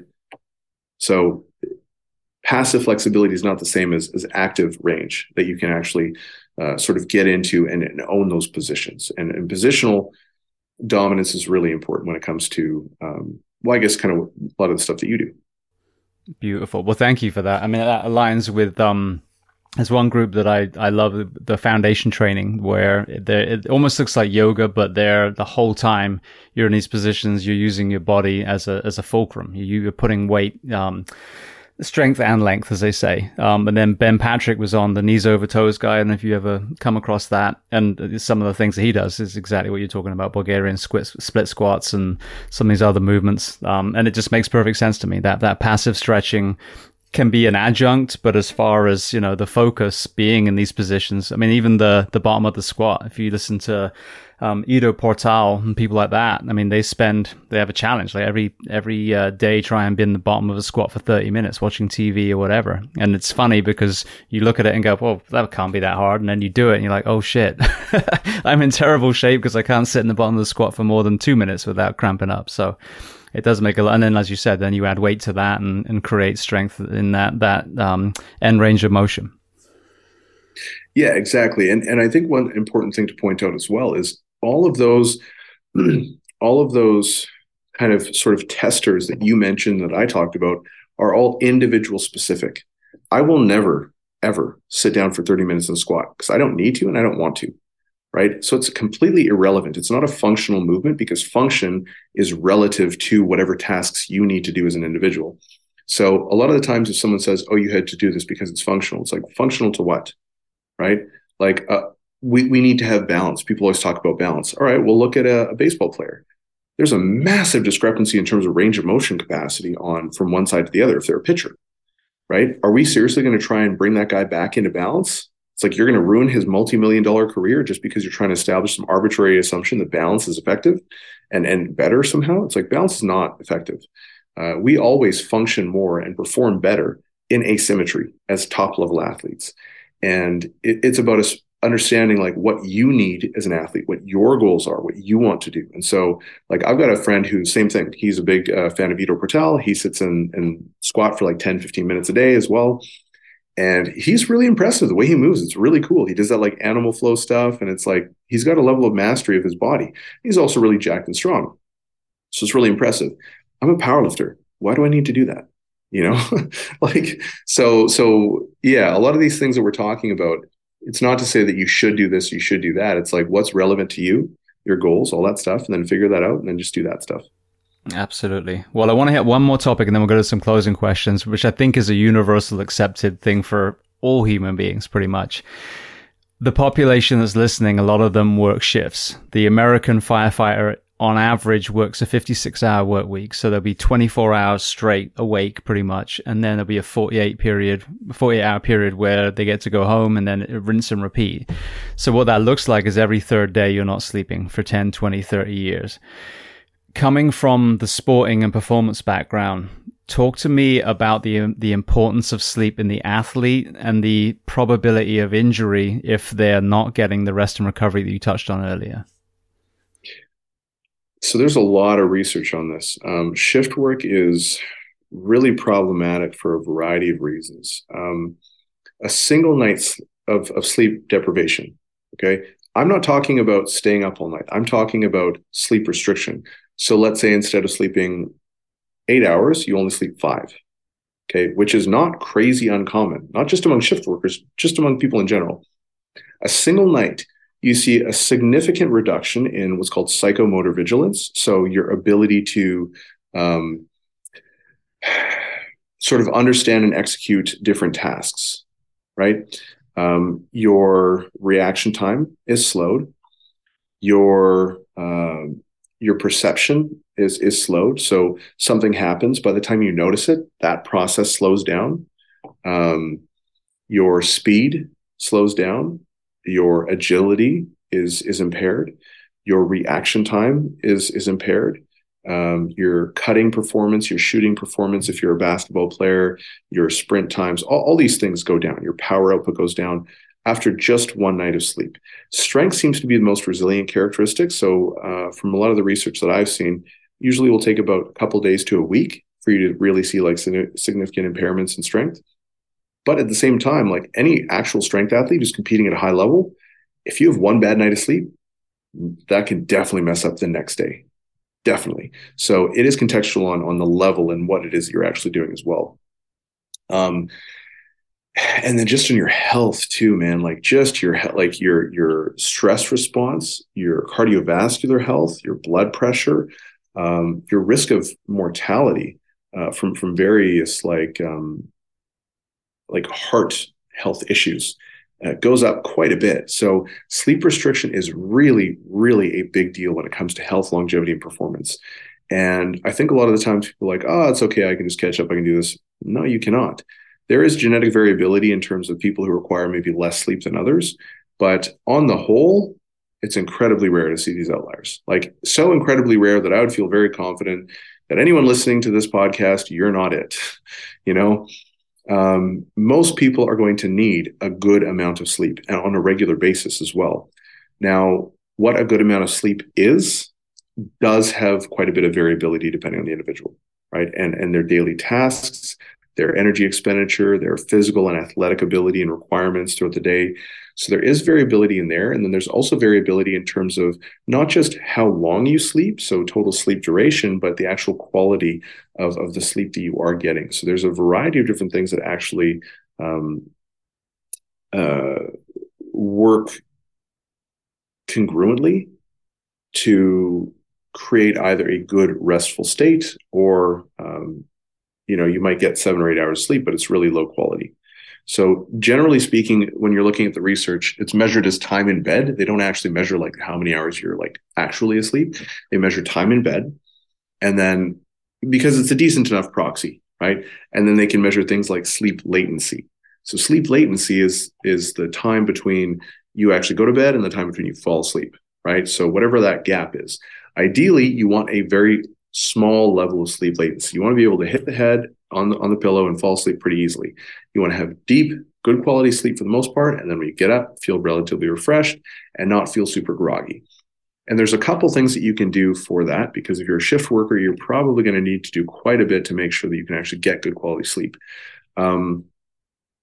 If you're not a shift worker, the most important thing you can do, not the most important, but one of the important things you need to be doing is getting up at the same time every single day. Don't sleep in, don't have irregular schedules. Ideally, if you can, that's really important because that helps establish and reinforce your natural biological rhythms.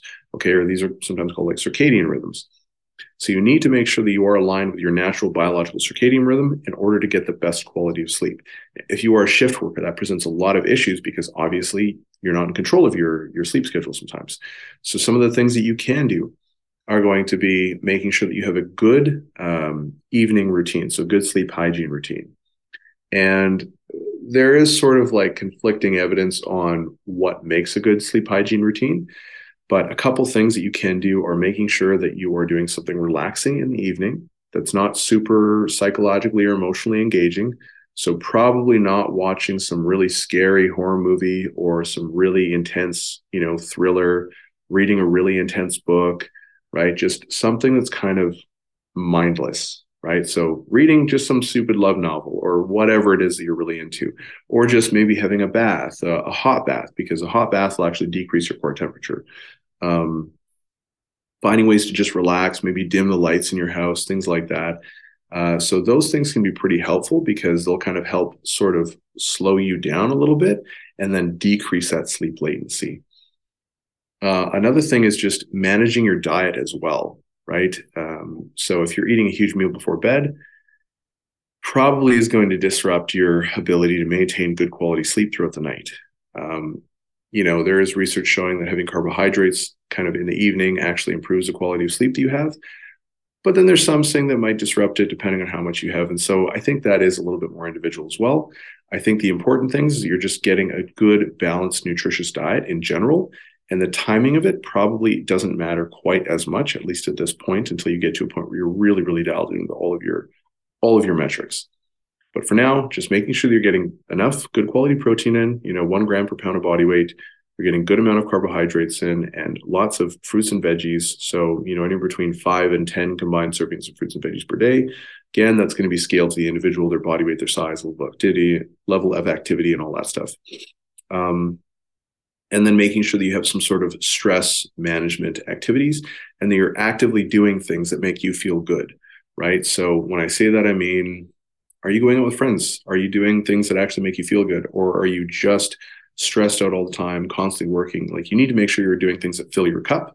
And all of that stuff works together to enhance the quality of sleep that you're getting, because you're not going to be as stressed. You're going to be in a better mood. You're going to just feel more relaxed. You're going to have more fulfillment in life in general. And I know this sounds very airy-fairy, but all of these things do intertwine to impact your quality of life, your sleep, all of these things.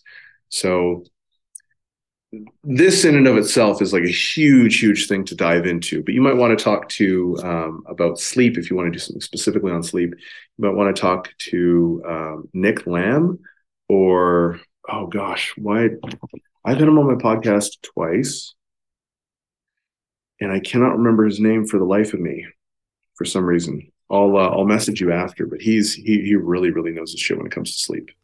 Brilliant. Well, thank you.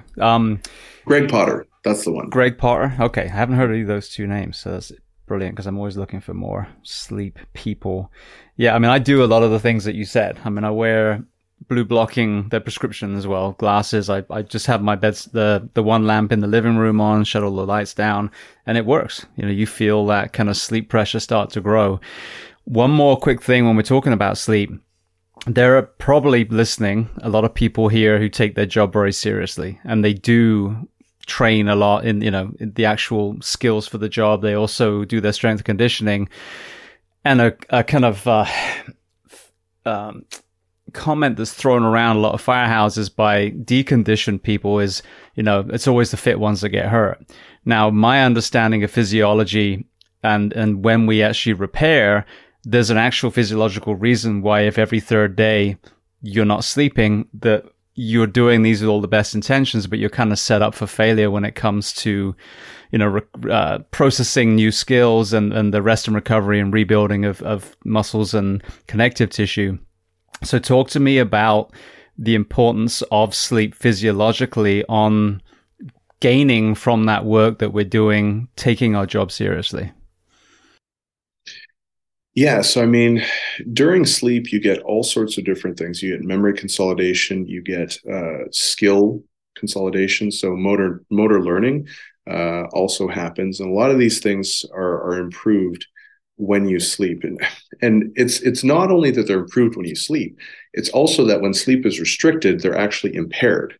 So it's not just that you don't get the benefit if you're sleep restricted, is you actually get significant detriments or degradation if your sleep is restricted.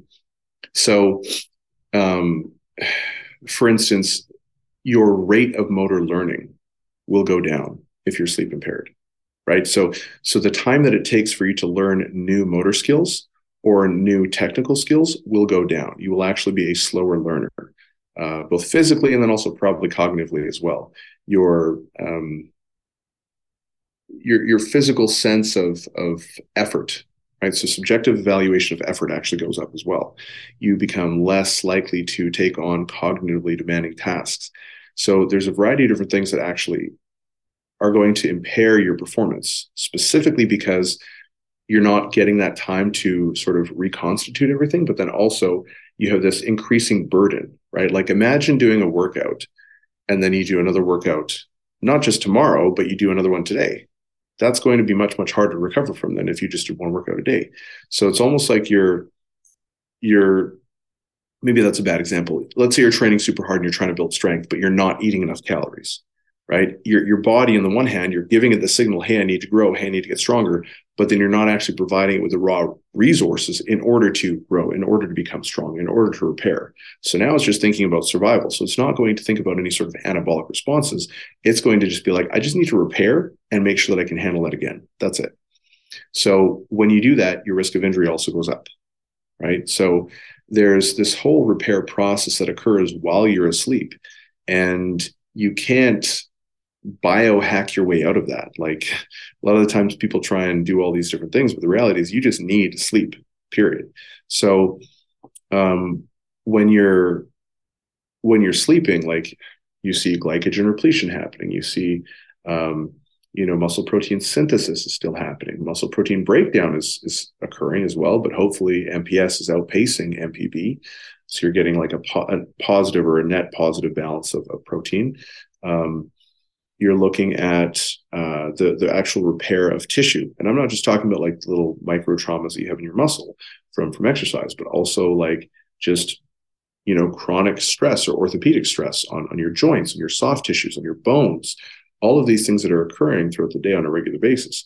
So if you're training really hard, you're inducing some sort of trauma to your body. And if we don't have the regeneration stage, which is largely driven by sleep, now we're just doing damage and never actually getting anything from it, right? So we have to make sure that we have both sides of that spectrum, or both sides of the coin, covered in order to make sure that you are going to see performance down the road.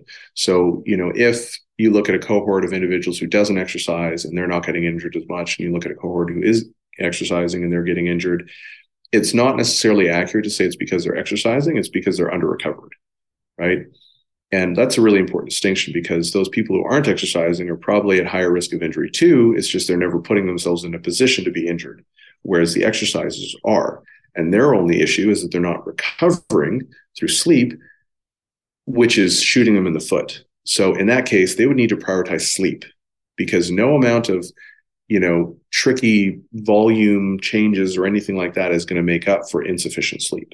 So you just need to have both. And that's not necessarily a sexy answer, but that's just the reality. Like, if you want to perform, you have to make sure you find a way to do that. You can incorporate naps. You can incorporate like a bi or triphasic sleeping approach. There's a variety of different things that you can do. But at the end of the day, you just need to make sure that you are getting some sleep, that you are getting that time to sort of regenerate and feel better, but then also actually do physiological repair to your body. Well, thank you. I mean, firstly, that was a very comprehensive answer, obviously addressing not only the physiological, rebuilding of the body after stress and training, but also the motor learning side, which I think is very important.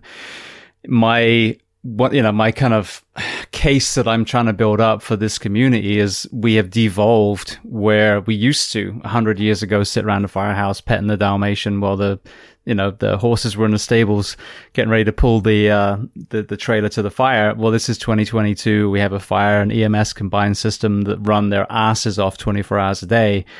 And their work week, as I touched on, is 56 hours a week, if not 80, if they're forced to stay another shift because they're understaffed. So trying to get this community to understand that so many of the health issues that we're seeing mentally and physically are preventable, but we have to give these men and women more time off in between these shifts. We're asking people to stay awake when we're all in our beds asleep. Why are they working 16 hours more than the person at the bank or the grocery store? It's just insanity. So by, exclamations like yours, it's kind of building this understanding that, hey, we're not just saying, oh, it's hard being a firefighter and getting a violin out. These are biological causes that are creating danger acutely while we're actually doing our job. And then chronically, these people are barely lasting retirement before they pass away. Yeah, and that's a big reason for that as well. And I mean, that's also why when I was talking previously about some of the programming considerations, one of the big things I touched on was orthopedic health. But specifically for that reason is because there's this high degree of stress, and I use that more so in the umbrella term, right? There's emotional, physiological, psychological stress, and all of those things wear on an individual and make your risk of injury higher, right? even just being physically, like even being psychologically stressed, increases your risk of injury. You're more likely to make a bad decision. You're losing focus. So there's like so many different things that go into it. So it's hugely important. And what you said actually, I think, is really shocking. I don't think most people really know the actual average rate of mortality of first responders. It's shocking how low it is, like the average age. Well, especially when you contrast it, the people that are on the drill ground when they first get hired, when they're young, are probably a lot more physically and mentally resilient than the average civilian. Yet I believe that we die on average 12 years younger than the average civilian, which is, completely unacceptable. It's insane. Like, it's insane. Over a decade. Yeah. So there's a lot of important things that you touched on there for sure. Well, I want to thank you so much. I want to be mindful of your time, so I'll just throw some quick closing questions at you if you got a moment. The first one I'd love to ask, is there a book or are there books that you love to recommend? It can be related to our discussion today or completely unrelated. Man, I read a lot. So I read like 3 to 6 books a week, at least. So there's a lot. I would say one is Knowledge and Decisions by Thomas Sowell. That's a fantastic book. Another one is called Trust. I think it's called Trust. Anyways, and that's kind of discusses trauma and social relationships and things like that. I'll see if I can get you the actual book name. The other one would actually be that Lost Connections by Johann Hari. That one's fantastic.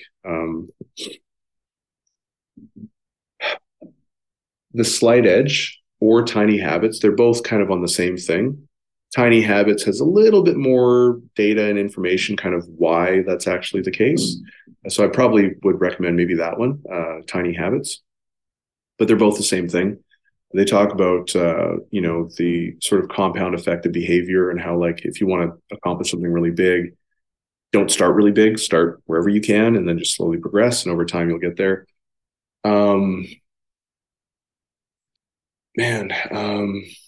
don't know. Yeah, sorry. No, that was a lot already. That's good. Yeah. Thank you. No, you gave me a whole bunch. All right. Well, then same question, but a movie and or documentary that you love. Documentary. Mike Tyson has been my idol since I was a kid. So, the Tyson documentary I think is phenomenal. I think it's an absolutely amazing kind of depiction of his life and some stuff that he went through. And I think it's really, to me, it was really moving. But I'm a huge Mike Tyson fan, so that's probably why. Another film, I'd say American History X. That one was very powerful. That was very raw. And then Shot Caller was also very raw and kind of powerful. For me, I really liked it because it was just real. There's a lot of gangster movies where you see in prison where it's just like stuff goes down. It's like, that's not how shit really works. But when I saw those, it was like, they really did their homework. That's a very accurate portrayal. Like it was really, really done well, I thought. So those ones are really good. Most of the movies I like, though, are like, honestly, just to kind of decompress. So I'm a really big Adam Sandler guy. I really like his movies because they're just fun, happy. You watch it, you feel good after. You just kind of like decompress or whatever. So all of his movies I'm a big fan of, or most of them anyways. Brilliant. Yeah, I had Ethan Suplee on a couple of times from American History X, and his kind of metamorphosis from, the characters he used to play to who he is now is incredible. He's done an amazing job. So he actually works with, I think I spoke about him earlier, was Dr. Mike Israetel from Renaissance Periodization.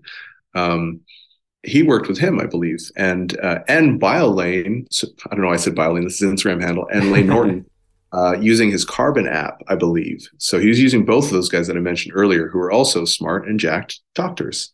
So there you go. Guy did his homework.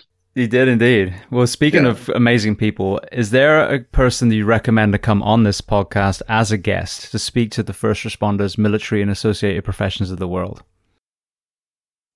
Oh man, I think Donnie Thompson. I don't know if you know who he is, but he does a lot of like U.S. military stuff, I believe. Yeah, I believe he does a lot of that stuff. So probably him. Brilliant. Thank you. Yeah, actually, I also want to reach out to Lane at some point and Chris Duffin as well. There's a couple of people that I follow online that I know you're somewhat affiliated with. Yeah. Okay, well then the last question before we make sure everyone knows where to find you and Kabuki, what do you do to decompress? It's funny because before I would just say like films or books, but now over COVID especially, relationships has been probably one of the biggest priorities for me. Up there with like my career and athletic goals, have been developing relationships. So spending time with friends, people I care about, I think that's probably one of the most important things you can do in your life, not just for me, but for everyone. Maybe I'm biased, but that's so incredibly important. Well, just one thing I forgot to ask you, I'll just slide in here quickly. Speaking of community, I think in your bio, it touched on the fact that as you mentioned you came from poverty when you were young. Now you're trying to help bring strength and conditioning to maybe some of the underserved communities. So talk to me about that. Yeah. So, it's funny because I don't really talk about this to people. Most people don't know. I do a fair bit of like outreach work for youth. So on my website it says you can see. I mean, I don't use it anymore because it would be a conflict of interest working with Kabuki. But you can see like it says sponsored youth program, and it says $150 just because I had it on there. But they end up not paying me anything, so I just end up doing it for free because I mean they're fucking poor, man. Like, what am I going to do, right? So yeah, just getting them involved in sports, getting involved in exercise, I think is incredibly important. Like I said, I'm a huge believer that if you want to actually make an impact, you have to start with kids. Like kids, that's the future. That's where, these changes really need to start. And I think for me, if I had someone who was like that, that would have really changed the trajectory of my life. And a lot of the people in my family, a lot of my friends at that time who unfortunately ended up like prison, jail, dead, whatever, So I think that's incredibly important. And now that I just moved to Portland as well, I'm trying to expand that program. And actually, I started contacting high schools, and I want to actually start like a kind of a community where we can all lift together. And it's like the lifting's not necessarily the important part. It's essentially just the vehicle that I would be using to get these kids to create some friendships, to learn what hard work looks like, to see something other than, drugs, gangs, all that crazy stuff that people can kind of get pulled into. Maybe offer some like guidance, things like that. I don't know that I would be the person to really mentor anyone, but even offering them resources or creating contacts where maybe I can, over time, offer scholarships to kind of help them get into better schools or connect them with other people, because I'm very well connected in the industry. And so if this is something they're interested in, I can help them there. I can, talk to other people in higher education, because I do have a lot of contacts there as well. So maybe just helping them in that way. And ideally, I'd like to turn it into some sort of like more mentorship program, kind of like big brother, big sister type thing. But this is sort of what it's starting out as. And now I'm just new in Portland. And so, yeah, that's kind of the process that I'm in right now. I'm still kind of in that initial stage of building those connections with the high schools and stuff like that. Beautiful. Well, I mean, that's the third leg of the stool, I think. We talked about the home, which obviously a child is in no control of whether there's one parent, two parents, no parents. You talk about the school. There are some great schools out there, great mentors in the school system, and there's some fucking awful ones. We all know there are. And so the third leg is the mentor in the community. You try and fix your own home, and then you step outside your front door and go, who can I help? What is my skill set?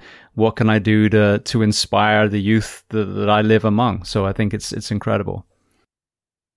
Yeah, it's pretty important. It's something that I'm pretty passionate about. And it was funny because it never became important to me when I was broke, because I think it's hard to look for other people to help other people when you're always trying to kind of tread water.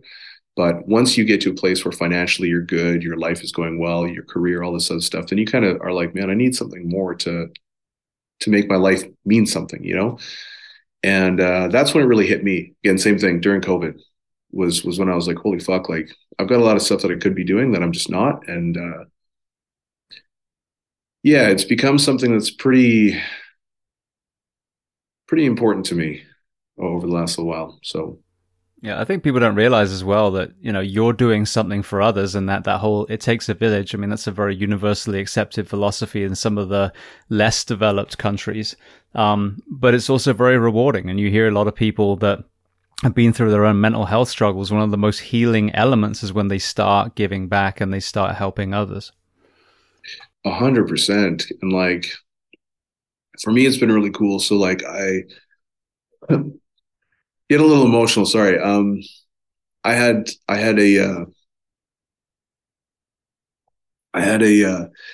a kid who I was coaching who ended up reaching out to me, and I didn't know this at the time that he was really struggling with stuff, but I'd been working with him for about 6 months at this time, and he ended up sending me an email being like, "Hey man, just want to say like thank you so much for everything you've done for me. It's really helped, and like just because send me stuff, we kind of will try and chat and stay in touch or whatever." And while I'm coaching him, and then he ended up basically saying like he had this big long thing. It ended with like I was going to kill myself, and literally the only reason I didn't was because you were always hitting me up every week being like, "Hey man, your check-in's not filled in. What's going on? Blah, blah, blah." Always like caring. And then whenever he'd say like he was struggling with some stuff, I was never like bitching at him. I was like, "Okay, well, you know what? If you want to talk, we can always chat, blah, blah, blah." And just stuff like that. And when, I don't know sorry, that was really, really impactful for me because, you just don't know, right? So being able to help him out was a really big thing for me.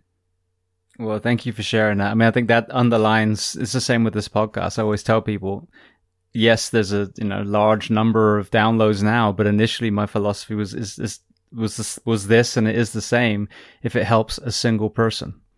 Same in the fire service. If you change one life, whether it's just through your kindness and compassion or whether you physically drag someone out of a situation, all the effort is worth it. Everything else is a bonus. But you have to be present, and that's amazing that you stepped up after the journey that you've been through yourself, and now you were able to be that pillar for someone else, and you literally saved a life. So I commend you.